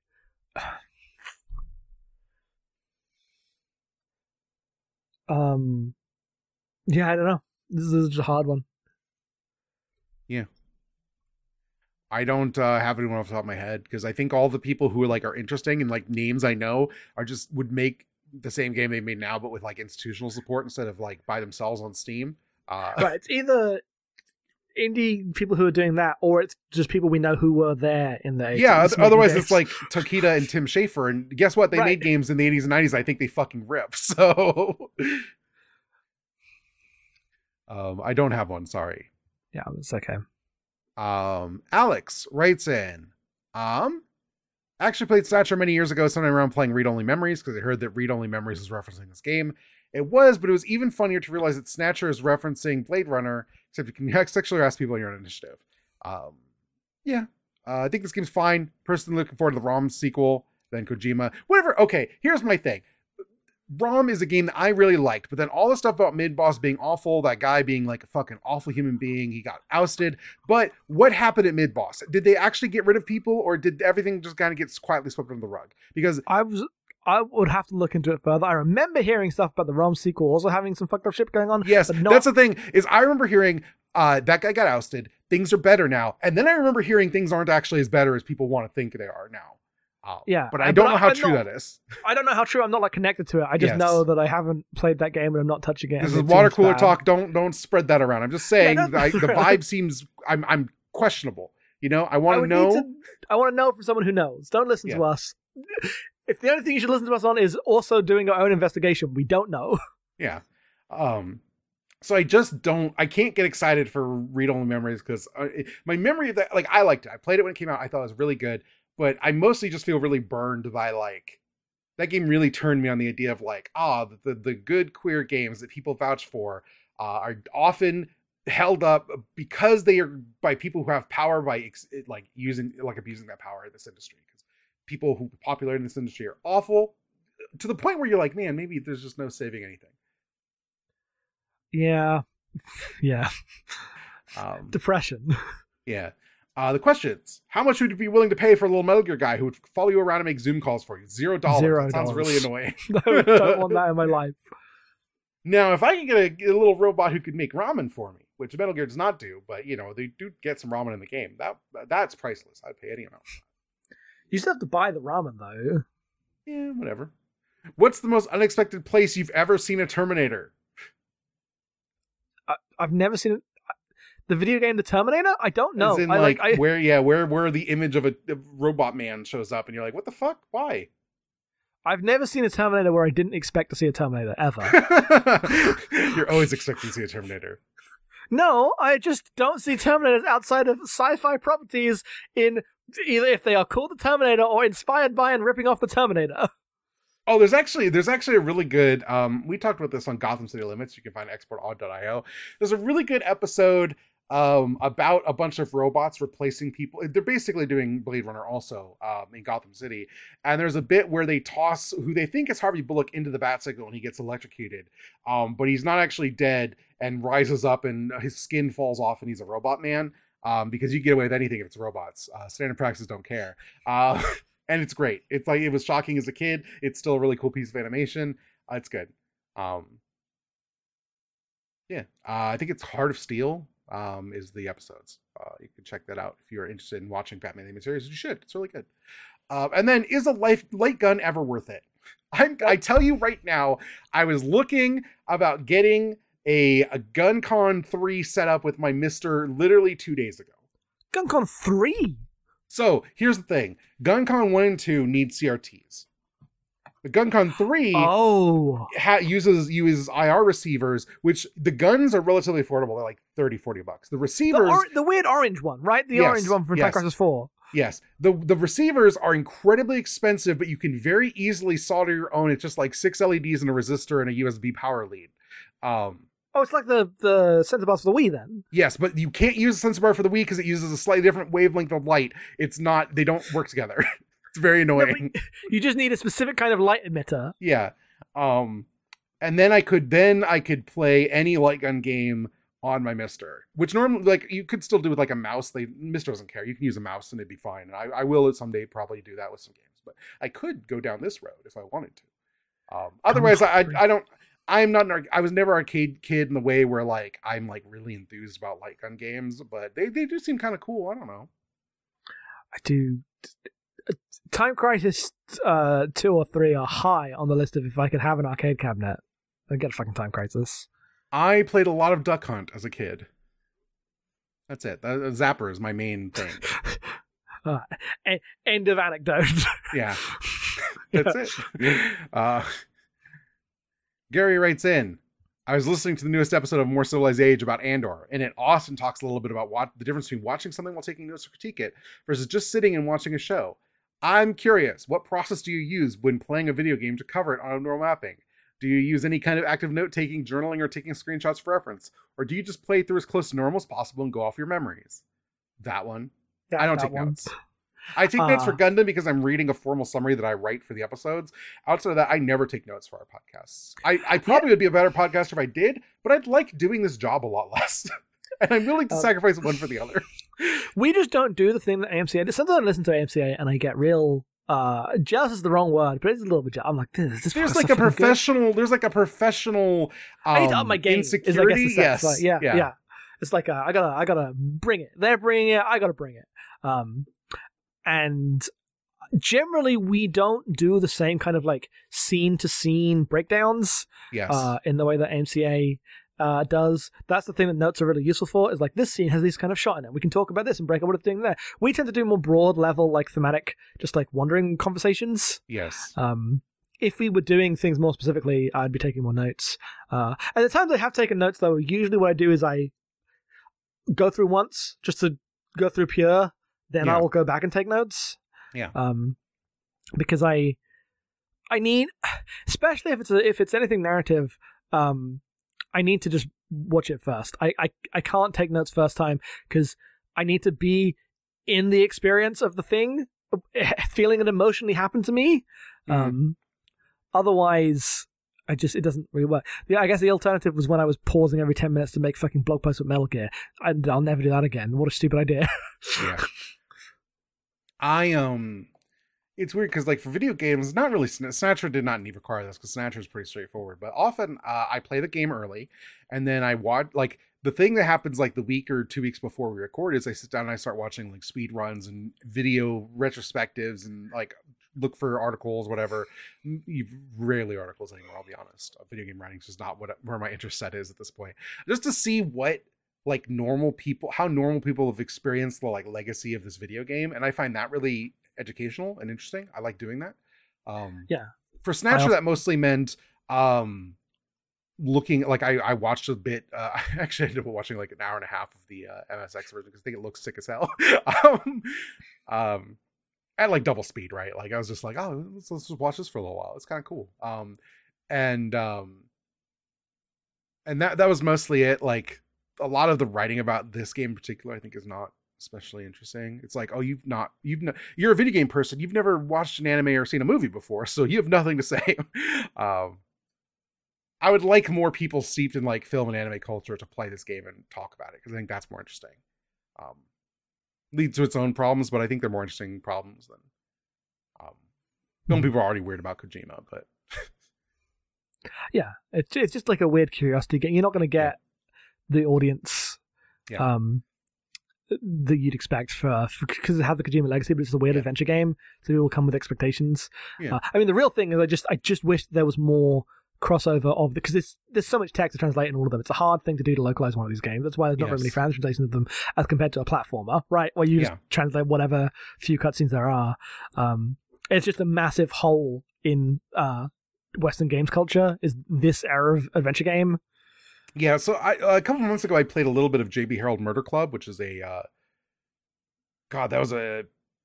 was playing the TurboGrafx CD version of that on my Mister, which is one of these. It's much more primitive looking in terms of like art and aesthetics. It has full voice acting in this version because it's like a port after fact. There's originally a PC-98 and MSX or whatever game, but it's just like Snatcher, but instead of what if there was a big city map of everyone's houses in the town, like it's Dragnet when you go to different locations instead of going to your car and like picking from 6? What if there was like 30 and some of them were just like the university or the church or this person's house or this person's house? But otherwise it is basically the exact same game except there's no action. It's just interviewing people, getting more, you get a little clue and then you get a new thing you can ask someone about, just like Snatcher. And seeing that, because like I've played Portopia a couple years back for Null Not New, and that was really elucidating for this type of genre of game. But that feels so different in that it's like a strict adventure game. It has like a maze sequence. It's much more like narrow because of its age. But playing JB Harold Murder Club, I literally had to stop because I was like, we're going to play Snatcher soon. This is just Snatcher. I know enough to know this is just Snatcher. And just like, as I've been exploring more like visual novels and adventure games, realizing that there's just dozens, if not hundreds of these games, right? Yeah. It was a massive genre. Yeah. And so it's hard to like bring because like this game's always held up as like before he made Metal Gear Solid, he made this cool, weird thing. In the way that like singularly rare translations of Japanese games get oversold. That has just happened to Snatcher, but representative of like a whole genre that just nobody knows about. And it's weird. Yeah. So in conclusion, I don't really take notes. Yes. Sometimes I do that. I'll say if it's a really important thing, I'll have prepared some notes, but I've made them after the fact. If it's a game thing, I'll usually make them like watching someone else let's play, because I already have my memories of it, right? And I can go through and watch someone else play it with a different perspective. Yes. And take different notes. Yeah. I'll definitely like do that. I can't think of the last game I took notes for. I'll be perfectly honest with you. Yeah, I've taken more notes for like. I've done it before, but years and years ago. Mm-hmm. Yeah, but like now, the podcast I'm taking notes for like a Gundam finale, right? Like an important episode, and I want to hit these beats. Want to get this stuff done. Yes. If this is a movie I'm really nervous about covering, I'll prepare my thoughts ahead of time. Yeah, we're mostly just winging it. Yeah, feels bad to say. I think we do all right. I think it's like part of the vibe that I think of what we're selling is like we were having the conversation that we keep stopping ourselves from having in the lead up to recording the podcast. Yes. Right? People are invited in to listen to us do the thing we would have done even if there was we wouldn't go as long, obviously. And it'd be spread over like a week instead of like sit down and do it for 3 hours. But this is just what we do. This is how I talk about everything. You're getting the unfiltered experience of that. Yeah, sure are. Anyway, Crystal writes in, what cluster of movies released near each other would you most want Kojima to take inspiration from for an adventure game? For an adventure game? Yes.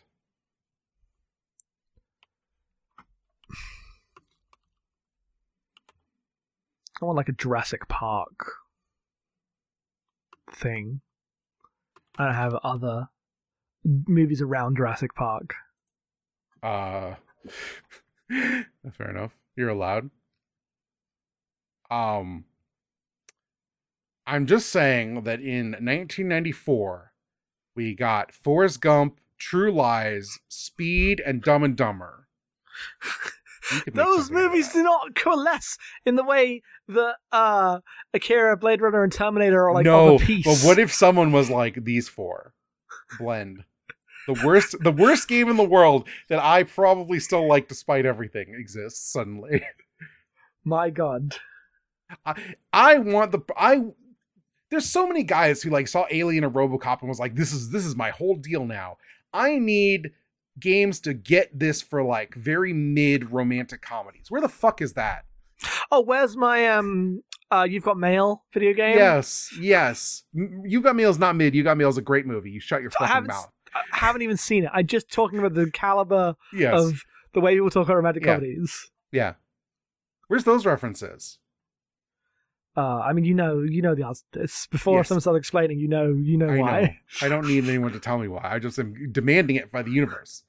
Mm-hmm. Hero writes in, thoughts on Snatcher, including a number of references to Kojima and company's previous games from 1987, Metal Gear 1. Cunningham mentions Foxhound, Petrovich Madnar, blah, blah, blah. And Kojima is full of writers' tendency over the years to not just reference a whole bunch of movies they liked, but also their own previous works. Do you think it's fun, or do you think the fixation on referencing even themselves is detrimental to the other aspects of the script? I think it's fine, but it's a little silly to do it when you've made one game with like 400 lines of text total in it. I find that one really charming because I don't know what Kojima's version of this is, but I too like read Stephen King and watched Tarantino movies and was like, it's really cool when you leave the seeds of connected world together. This is before like cinematic universes existed, so it was much more charming and like bottom up than like Disney wants to do this with everything you've ever watched or experienced. I mean, this game's still kind of a sequel to Metal Gear. If you want to take it as it was written at the time, this game's a sequel to Metal Gear. Like the Metal Gear incident happened. The Dr. Petrovich Madnar is from Metal Gear 1. Once Metal Gear continues and it develops its own canon, that can't be true anymore. But as written, this could just be a sequel to Metal Gear. Somewhere the Vega Brothers movie happened, is what I'm saying. It was way too late, even when he was talking about it. No, it was so late. He was talking about it in like the mid 2000s. Like, you need to make this by 97, or you are out of time. Yes. I think it can be charming. I don't know. I think the modern consumption and commercialization culture has ruined this thing, but I do, maybe it's just like my age, I do find it charming when it comes in like this era, and I don't find it charming when I feel like the icky hands of Netflix trying to do this or something. And that's the difference. um all right. Alex writes in about game merchandise. I remember the first time I ever looked for stuff during my mid-teens Final Fantasy obsession, and they were just selling jewelry for hundreds of pounds that I really wanted, and I'm glad I didn't get. But games merch has never really appealed to me. How about you? I have a nice Imaragi Generation poster framed up. I just bought a Hollow Knight bag. I'll probably never use, but that's all. This is funny because we have very different realities of this. Well, I have basically zero merch. I have so much merch. I have like some K-On! Nendos, not video games, but like just in my broad merch life, I have some K-On! Nendos, and I'd like to put up some posters, but I still haven't done it. So I'm very merch light in my life. You, however, where I'm sitting at my desk right now, I can see my Banjo-Kazooie amiibo. You don't even like Banjo-Kazooie. I do. What are you fucking talking about? I like Banjo-Kazooie. I don't like. You don't dislike Banjo-Kazooie, but I'm like, oh, you're never bringing up my Banjo-Kazooie fandom. Well, we'll circle back around that. There's some postcard art of Mega Man. There's some postcard art of Splatoon. There is a Luigi Nendo. There's 2 Kirby figures. They're not Nendos. They're just like plastic figures. There's the Skull Kid I got with my special edition of Majora's Mask 3D. That's all I can see right now from where I'm sitting, and I'm facing a corner in my bedroom. Yeah. I have a lot of figures. I have a lot of art. I have a lot of vinyl. I have like almost every Castlevania vinyl that's been released in America. I have, because I Castlevania is fucking cool. That's my excuse. I'm sticking to it. It's weird because like the modern perception of like what a super fan is, right? I don't fit that. Like I don't really talk about the things I'm like really into that much. In this way where Jackson's like, you don't really like Banjo-Kazooie. And it's like, yeah, my personality is not like, I'm really into Banjo-Kazooie. But I saw the amiibo and I was like, yeah, I like Banjo-Kazooie. I'll buy that for $13, whatever. And I keep it on my desk and I like seeing it because the bear and bird are cute. I don't know. I have a lot of affection for that game, but in a way where I don't ever feel the need to bring it up. And I like collecting like 1 or 2 objects from things that I find really like, meaningful. I don't know. Like I have every Hollow Knight vinyl, but I don't have any of the figures. I have a big Katamari bag I used to use. I switched to a backpack just because it was very floppy. It's like the big duffel bag that Fangamer sells. I have a lot of Fangamer merch and like Yeti t-shirts about video games. It's just always I just always like I want stuff that I feel good about, and for a long time video games just weren't merchandise at all, so there's like novelty to that for me. The first CD I ever imported was the soundtrack to Killer 7, and I was gonna get the Final Fantasy ones, but they were always so expensive that I never did. And now I would not do that, but I still have that CD. It's on my shelf. I can see it from here. It's great because I was like, oh, that's not online because no one gave a shit about Killer 7 in 2003 or 2004 or whatever. So I paid like $70 to import the soundtrack, and that was back like when I did not have a job. That was a lot of money. I don't know. I've always been a person who likes a lot of merch. I'm like pinned out, right? And they don't make amiibos anymore, but if they did, I kind of got over buying them. I have a lot of them though. Yes. And, I have like some Nendos and stuff. I just there's a lot of things I like normally. I feel like the common way people are expected, if you're into like Nintendo, you're a Nintendo person, you have like 600 Nintendo things. I'm like, I love Nintendo. I grew up with Nintendo. I have like 10 Nintendo things, and that's enough. I'm fine. I don't need more. If there's a new cool thing, I would get it, but most of the things they get are either too expensive or kind of cheap and bad. And I'm coming around to your house. I'm counting. I'm coming around to your house. I'm counting. I'm guaranteeing you'd have more than 10 Nintendo. Okay, things. if you're not counting the amiibo, which I'm not here. Okay. Oh, you mean the 50 Nintendo things you have? Not 50. But that could be you may have 20 amiibos. I don't actually know. I would guess around 17 amiibos. That's my guess for your amiibo count. I would have to go into the living room to count them. I bet I've given some away to people who like Destiny's got Okay. nephews who are like, oh, we can't find the Splatoon amiibo because they're like $800. So I'm like, I bought these when Splatoon came out, and I don't care. You can have them. You know. Oh, I need the Splatoon rewards. I think I gave a friend a Shulk amiibo because I got that because I thought it was really funny that there was a Shulk amiibo because who the fuck cares about Shulk? That was And real then- in demand for a while. Yeah. And then that got really expensive, and I was like, I'm never gonna play this. And then gave that. Who'd away. you give it to? Were you like coming down from the fucking mountain, giving this person like My the holy gift of the my Shulk college amiibo? roommate is a big Shulk fan. Not really, actually. I do think he's played all Xenoblade now, but he really likes Shulk. And I was like, yeah, I have one. You can have it. I don't care. Like I kept the Bayonetta ones. I kept the Mario Odyssey wedding set. I think those are really cool. They're nice, especially for the price. They're incredibly well made figures. I had the Bowser amiibo is the only amiibo I have. I have a Bowser amiibo and a Kirby Nendo. Wait, what about what? Didn't I give you the 2D Zelda? Do you not have Oh, that? I have a 2D Zelda. There it is, right there. Yeah. Yeah, I got on I have that a shelf 2D over Mario. there. Yeah, I got 2D Zelda, Bowser wedding, and Nendo Kirby. I have 3 separate Link Nendos. Um, And a Zelda Nendo, and a Link like Figma. the worst part is they all have exclusive Breath of the Wild content. All of them. Well, not these ones. Not the ones I'm talking about. Some of the Nintendo the Nendos, Nendos, and the Figmas Nendos. don't have fucking nothing. Oh, Yeah, no. sorry, I thought you said Amiibo. Yes. No, We've been no. podcasting for almost 2.5 hours. No, I do have all the Breath of the Wild. No, I have all the original stuff. I don't have the champions. I never bought the champion. That's not true. You're I have, out an, by then. I have an right? Urbosa one because I think Well, that's Urbosa's because cool. it's too funny. That's different. She's that cool. doesn't count. But She is cool, but that's not why you have the Amiibo. that is why I bought the amiibo actually. Because she's my Come favorite on, of the do you two. mean the hilarious fucking Amiibo with the big column? Yeah, I mean, it's that one, but unlike you, I'm not juvenile and don't think it's that. Yeah, funny. come on. No. You're not going, oh, unlike you, I don't find the fucking Amiibo where, I just don't Urbosa like. has I'm the not here to collar say I'm up. above it. I'm just saying I don't care. That's the actual answer. But no, the thing that what had happened was, I got the Wind Waker set of Link and Zelda as a duo. I mean, they were separate releases, but I got both of them. I got the Majora's Mask one because it comes with a bunch of masks and it's cool. And I got the Breath of the Wild one because it comes with a horse and a hood and stuff, and that Link is very cool too. And then I got the Figma of the Link Between Worlds Link because it's the coolest design Link's ever had. it is a pretty fucking cool design. Anyway, I'm telling you, I just like getting stuff, and I'm an adult and I can do it, and I do. That's all. I've lived in this. I don't move anymore. That's the thing that happened is after my 20s, I stopped moving a lot, and then I started getting stuff. It's really hard to get stuff when you move a lot.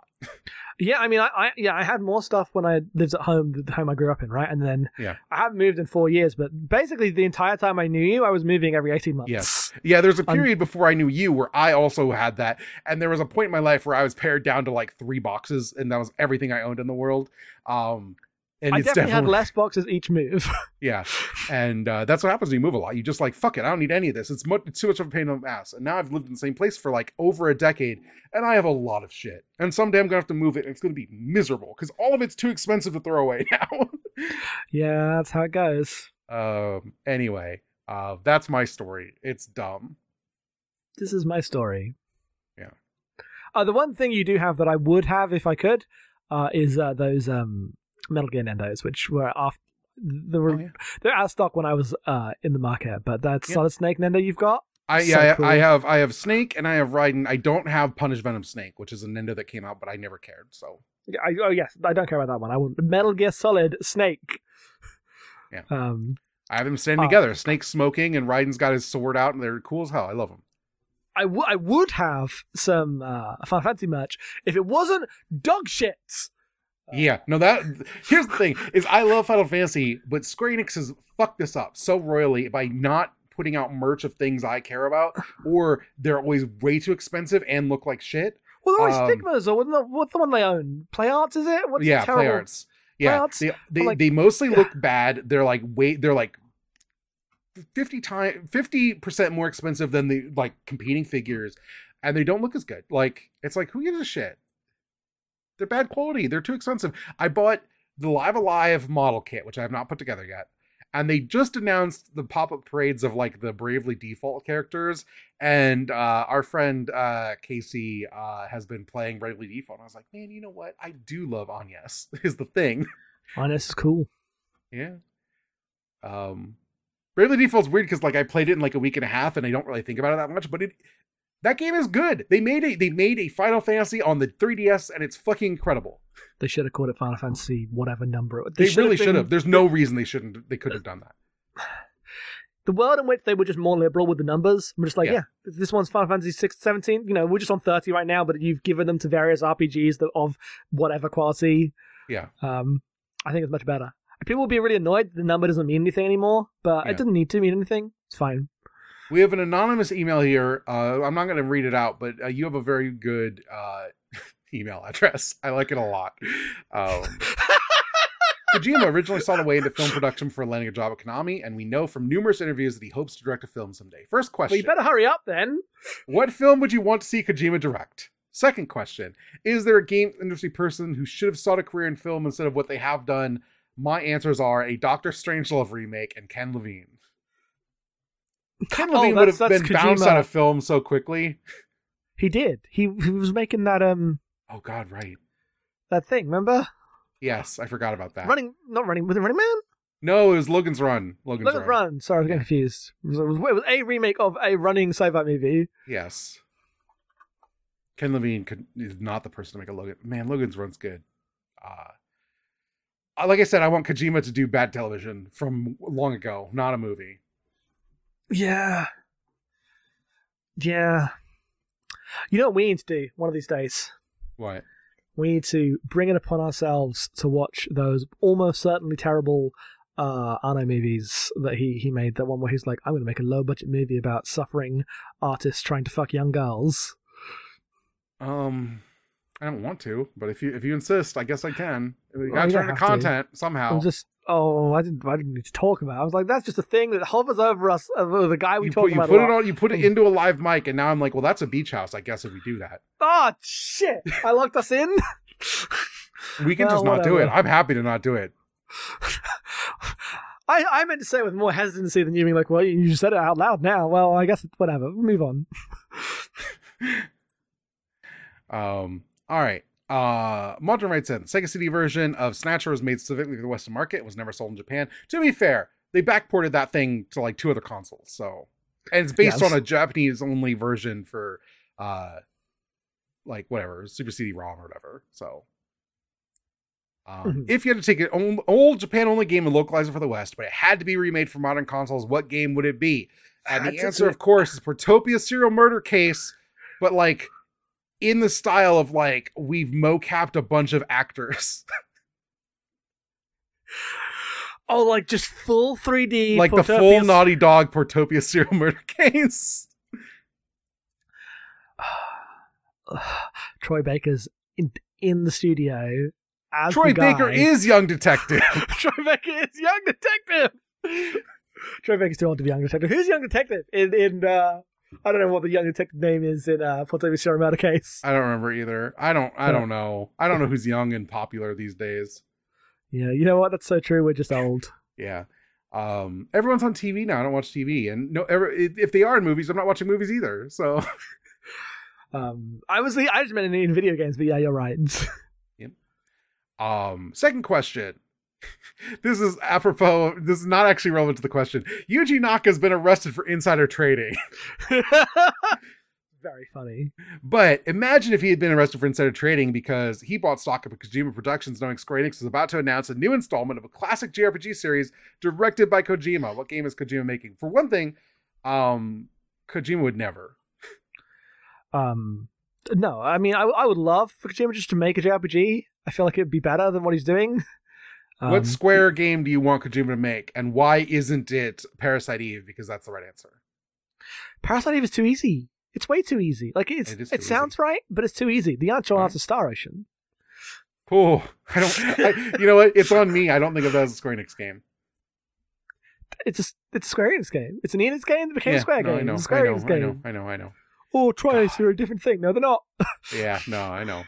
This is on me. Like I said, this is on me. This is a good answer. I like this answer. I mean, the actual answer is like it should be mana, he should be forced to make a game with fucking guys in swords, is what I'm saying. He should be forced to do it. He should be forced. Man, I would love to see a Kojima like Knights movie or game. Sorry, it's a game. We're talking about games here. Like I don't want it to be actual Dragon Quest. That's too goofy. But I want it to be like in the style of one of those. He's making the new Octopath Traveler. I don't know. The idea of Kojima getting his hands on Dragon Quest like offended me. I was like riled up suddenly. I was like, how dare you? That's what I mean. I would never suggest that. And also, it's too charming and funny. Yeah. It needs to be more self-serious. Whatever he's doing.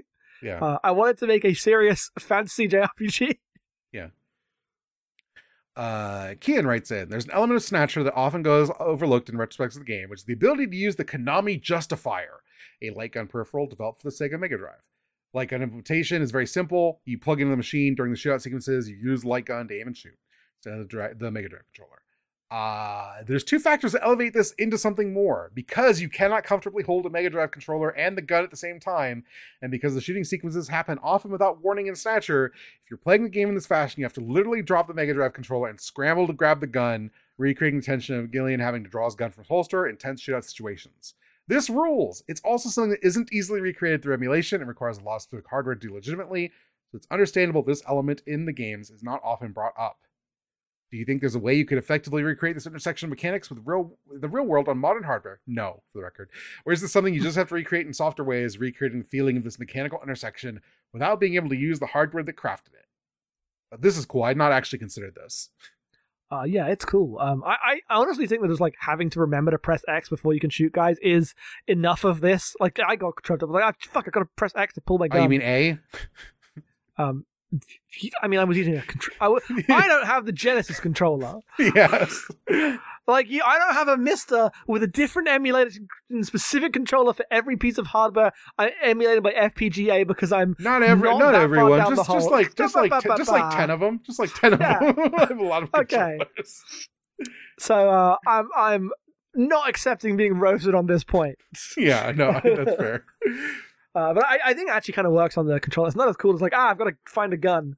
And I think it really works in the game because they're all mostly simple. Like, once you get to the part where, like, you get to that final one, right, and you're going to die and have to do it 3 times anyway, the effect is lost. The ones I like the most are where you've only got to shoot them once. Because then just scrambling for it is the challenge. Yes. It's not then a, like, bad light gun game on top of that. Yeah. I do... I totally lost what I was going to say suddenly. Damn, we've been recording for a lot today. Yeah, we already had another over-hour-long podcast before doing this one, so... Yeah. Yeah, I don't have it. Never mind. Light guns, whatever. It's cool. It's cool. It is a cool thing, and you can't replicate it through modern hardware. Though I do think the button, the control design on the controller is still thoughtful about this, even if it can't be exact. Yeah, I mean, it's not like... I assume most people playing this game did not have a justifier either. Even at the time, this is probably a rare way to play the video game. No. But it is neat, to be fair. I think that's cool. I remember what I was going to say. I'm imagining a world in which, like... You know, like in like Elder Scrolls, you didn't need to like put your sword away or people get mad at you. What if you could just pull out your gun at all times and like the game was reactive to that? It's really funny. They should make a version of that game that's like that. Before we move on to the next email, the one thing I wanted to say about this game that we didn't get to in talking about it, the door animation in this game, peerless. It's sick. Because if you go to a door, it's like it's always an exterior shot, and you're like, oh, we're gonna knock on the door or whatever. You open the door, and so the door is like framed in an inset, like a Tomino anime, right? Just like door in the middle of the wide shot of the building, like in close up, and then often someone will like open the door and you'll see them standing in the doorway and it'll be like framed as an inset shot in the middle of the wide shot. And then when you're allowed into a place, because everyone's usually like, oh, who are you? What do you want? The wide shot dissolves as you like quote unquote zoom in as the inset shot expands to fill the entire space of the room you're about to stand in. It's so good. It's like, it's not cinematic. It's like a thing that only really makes sense as like a video game transition between static screens. And it's beautiful. I love it so much. It's really sick. Yeah. Joe's writes in, what are some cool swords from video games? Also, happy birthday, Jackson. It's your birthday today. It is my birthday. I spent 4 hours recording a podcast today. You know, it's a pretty good way to spend a Saturday. Yeah, I'm not complaining. The only reason I did not spend my birthday doing that is because it fell on a Thursday. If it had fallen on a Saturday or Sunday, would have done the same thing. So true. Cool swords from video games. Nero's sword that you rev up is number 1 with a bullet. I have such a... I like the Dragon Sword from Ninja Gaiden. Yeah. The Gunblade from Final Fantasy VIII. Which Gunblade? The Gunblade. You pull the trigger when you hit an enemy, it does extra damage. There's 2 Gunblades. I don't know what you're talking about. The Gunblade 13 could be any of them. I know you said Final Fantasy VIII, but you always get annoyed at me when I say there's 2. There's obviously 2 equally important Gunblades. Yeah, you're out of your goddamn mind. 13 Gunblade's cooler. Doesn't have a mechanic where you pull the trigger, though. It's true. It doesn't do that. That bit is cool. It's also not as cool. This is just wrong. It's fucking like Toku transforming gun. It's sick. Yeah, unfortunately, the game does not utilize it at all. It doesn't matter. Well, that's because it barely has mechanics. Don't complain to me about this. Other cool video game swords. What do I like? I like the big Keyblade. Yeah, you could do the Keyblade. I like the big stone sword you have to run up in Shadow of the Colossus when the big on the front of the box Titan. Oh yeah. That one's pretty sick.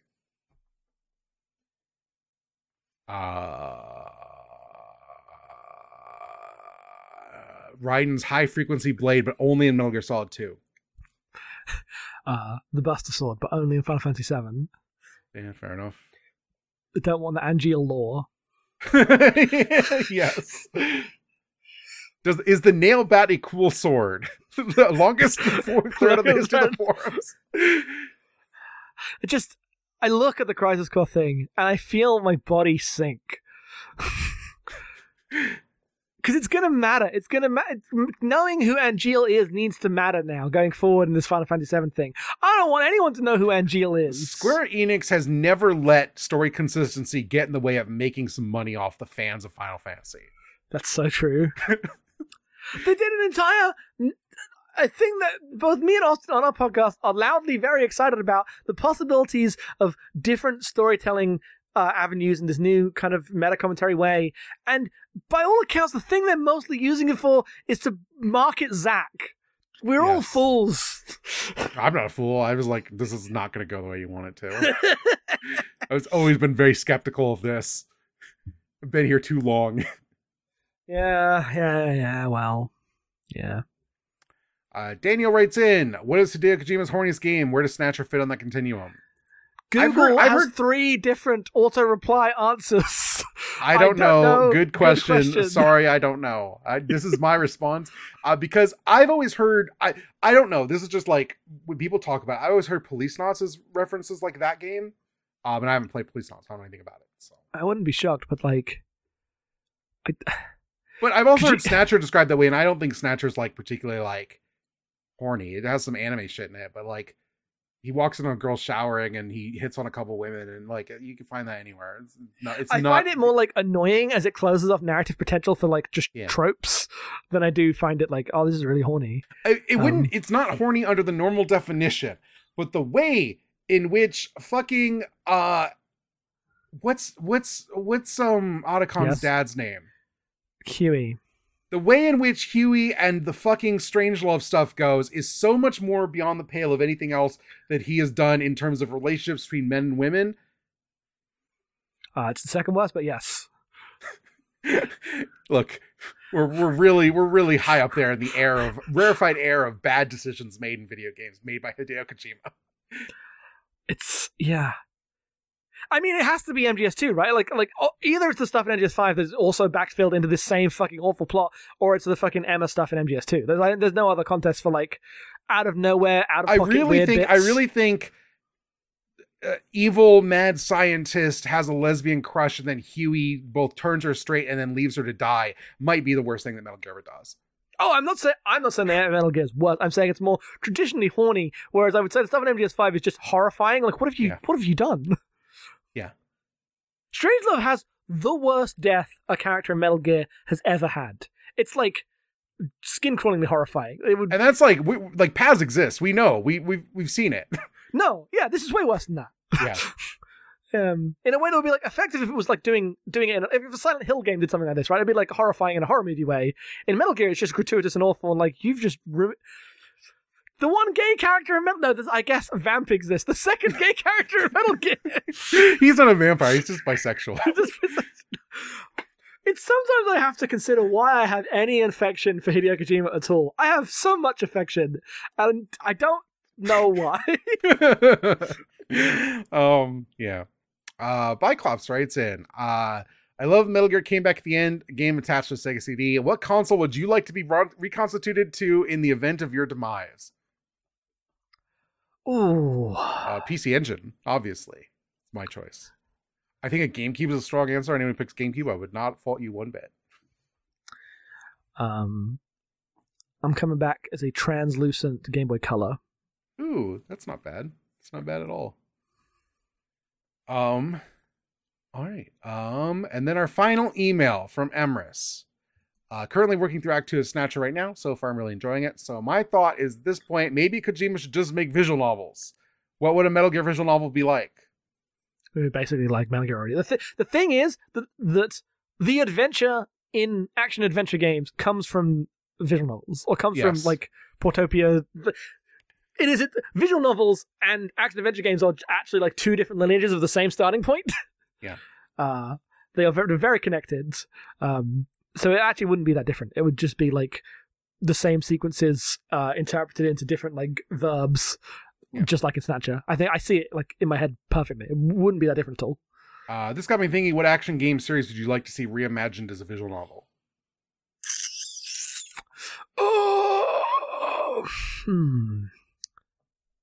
Halo.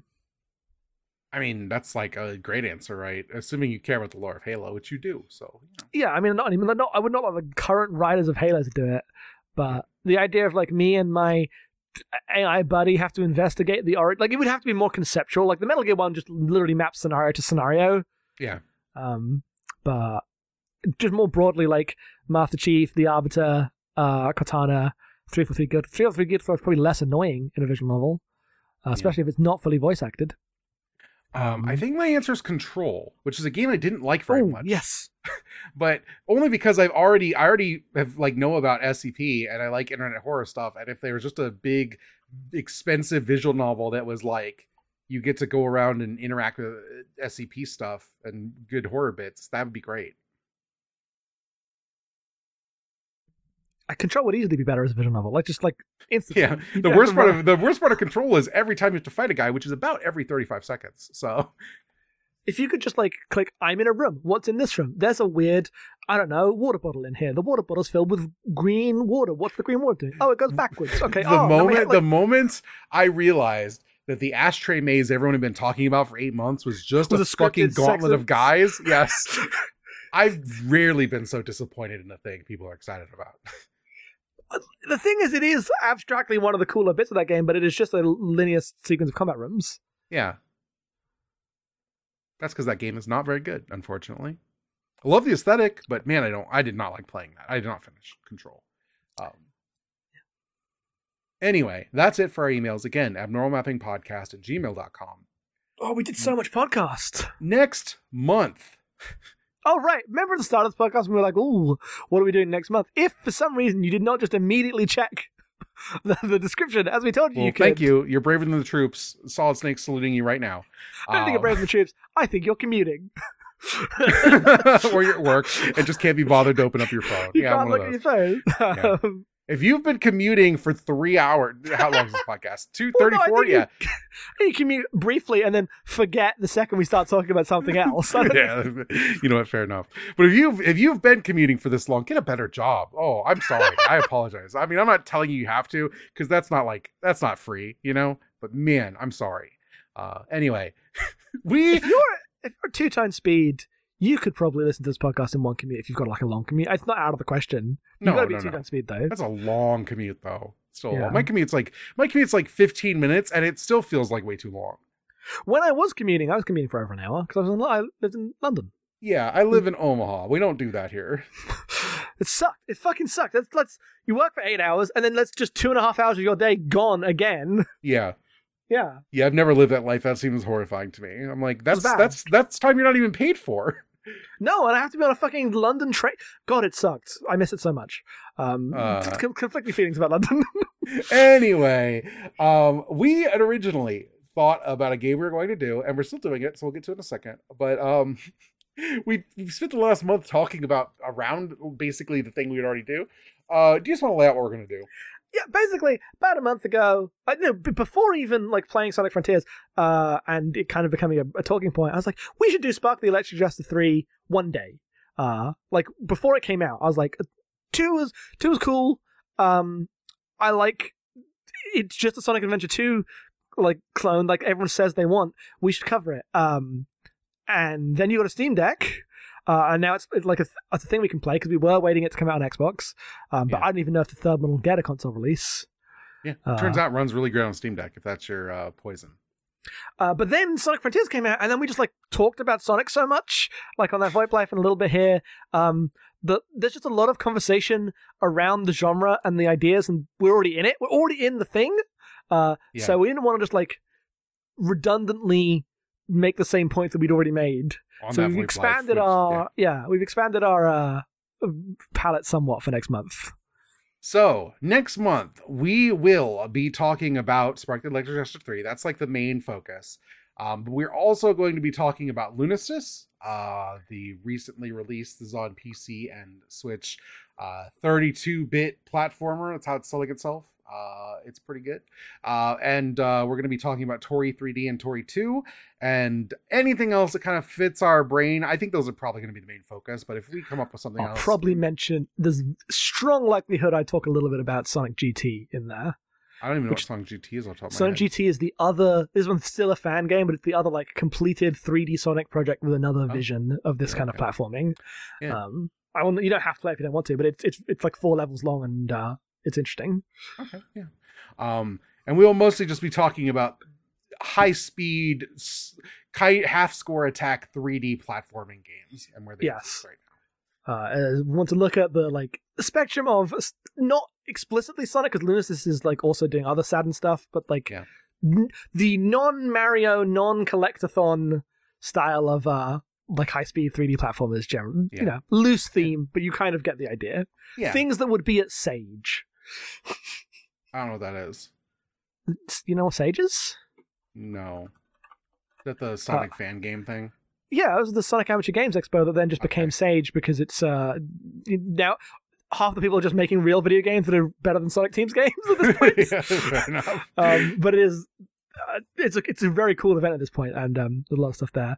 Some things have not quite made it. We're not covering Fetch the Ferret or whatever, you know, another one of these. To be fair, if you've got some games you think are a good fit for this and are not particularly long, you know where we are in the Discord. Yeah. Go to normalmapping.com. Put it up in the game club channel. I guess you can send them an email, but yeah, we'd prefer it in the Discord so everyone can comment and tell us if you're right or not. Yes, because you've already played a bit of Spark 3. Yes. I've been playing Sonic all month. We're more in progress this month than normal, so we've announced everything that we definitely will be covering, but if there's anything else that comes up, we'll mention it in the Discord, and it'll be slightly more collaborative, I guess. Or it won't. If no one else is interested, that's fine too. Yeah. But feel free. We're kind of open. Yeah. I'll tell you right now, we're basically excluding all the really cool 3D platformers that are about here. Look at a cool grappling hook, because there's like 800 of them, and it's kind of outside the scope of what we're doing. So please put down the keyboard. I do like the grappling hook ones as well. Yes, I know, me too, but it's really outside of the scope of what we're doing. Yeah, we're not doing Crumble or Energy Hug. Yeah, Incredible Mandy, Invincible Mandy, that's one of those, I think. Yeah. There's a lot of those. I was downloading something to my Steam Deck the other day, and I was like, this is outside the scope, but I'm going to get these and look at them. Yeah. But, I'm very excited. Because you came to me, I'm like, we've already been talking about this so much, would it be redundant? And I was like, I'd rather expand it, because I'm in a hole of enjoying it. I'd rather we're in it. This is the energy we want to, this is what we mean by every 2 weeks of normal mapping. We're just going to go where the feeling is. Yeah, like, I want to keep doing the thing that I'm currently interested in, because I won't be interested the month after. Yeah. So look forward to that. That'll be the end of the year.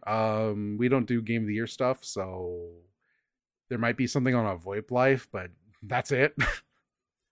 Yeah, we're done with all that. I gotta remind Jackson of all of their New Year's resolutions. Eventually. Fuck off! No, you don't. You only get to do that once. And your ultimate reveal that I can't believe my friend believed the things I told them. Piece of shit. If you don't know what we're talking about, subscribe to VoIP Life. If people want to subscribe to VoIP Life, where would they do that? They do it at patreon.com/abnormalmapping. We have multiple tiers. $1 gets you Gundam. That's where the Gundam talk is. It's pretty good. It's, I guess, our most popular podcast. Strong recommend. $5 gets you Blockbusters. It's one of our best shows. I really like it. It is $5 because it is like we wanted to charge for something, but we also wanted to be good and serious, and like there's good criticism in there. It's also half giving off, and you get to VoIP Life. There's much less serious criticism in there. At $10, but it is very funny. I am proud of those podcasts. But the scale is the more money, the less like essential to the capital W work it is, I guess. Yeah. And the more it's meant to just be like a tip jar and a little gift you can enjoy. Yes. Because we don't want to gate off the most important stuff. Yeah. Where can people find you? You find me at Headphones Off on Twitter and co-host on whatever website still exists. I'll keep saying this until we get some confirmation of stability. Yeah. You can find me on Twitter and co-host at EM_being. Like I said, I'm trying to tweet on main more. I don't know why. I'm just like, well, if it's going out, I might as well go out swinging. And I post a bunch of capsule reviews on co-host. If you follow me on co-host, you already know I've already played Lunasis, and actually those aren't up yet. I did write them, but I haven't posted them yet. But I finished Lunasis and both the Tories, and working on that stuff. And if you would like to check out our podcast, we're at abnormalmapping.com. There's a bunch of shows. There's Repertory Screenings, our movie club. I have a new podcast called Around the Long Fire, in which me and my friend Neve from Export Audio Podcasts sit, and every week we talk about Icelandic sagas. We recently finished the Volsunga saga, which was our first little arc. I'm looking forward to do more of that. Is there going to be another Coheed podcast soon? I feel one like of these days. it. Like Molly came back from the vacation and now Chicago, and now we're just on the hook to do the next episode of that at some point. Okay, by the end of the year, right? Let's hope so. Okay. Also, by the end of the year, there will be a new Second Officer's Slog, which you can find at abnormalmapping.com. That's coming up. Yeah. Look forward to that. There's also Your Uncle's Beach House, which is free, where we recently read Scott Pilgrim and watched the Scott Pilgrim movie. We're about to do Psycho-Pass, the movie, which we both really like, and that's going to be great to talk about. There's a whole lot of weird stuff in the Beach House feed. That's all the main things, I think. You can check out Sister Game Club podcasts on our network. There's Journal Updated, which is about to do New Vegas. And then they're going to do New Vegas, the DLCs, which, man, you want to talk about a golfing experience. That's it. One of those New Vegas DLCs makes me so mad still. It's such a bad piece of shit. Oh, anyway. Eternal salute to Journal for doing the podcasts we could do, but don't want to. I did a Let's Play of New Vegas years and years ago. Please don't watch it. Yeah, pretty sure that's using my dead name and everything. You know, you could. It's up. I don't care. But anyway, what was I going to say? Oh, and then we have the Safe Room, which recently did Luigi's Mansion. They're working on Silent Hill 4 The Room, right? Is that next? I believe so. I believe that's true. Which I love Silent Hill 4, so I hope they like it. So yeah, that's everything. That's I don't know. Podcast Get busy snatching or get busy dying. Is that our sign off today? No, nope. It's not.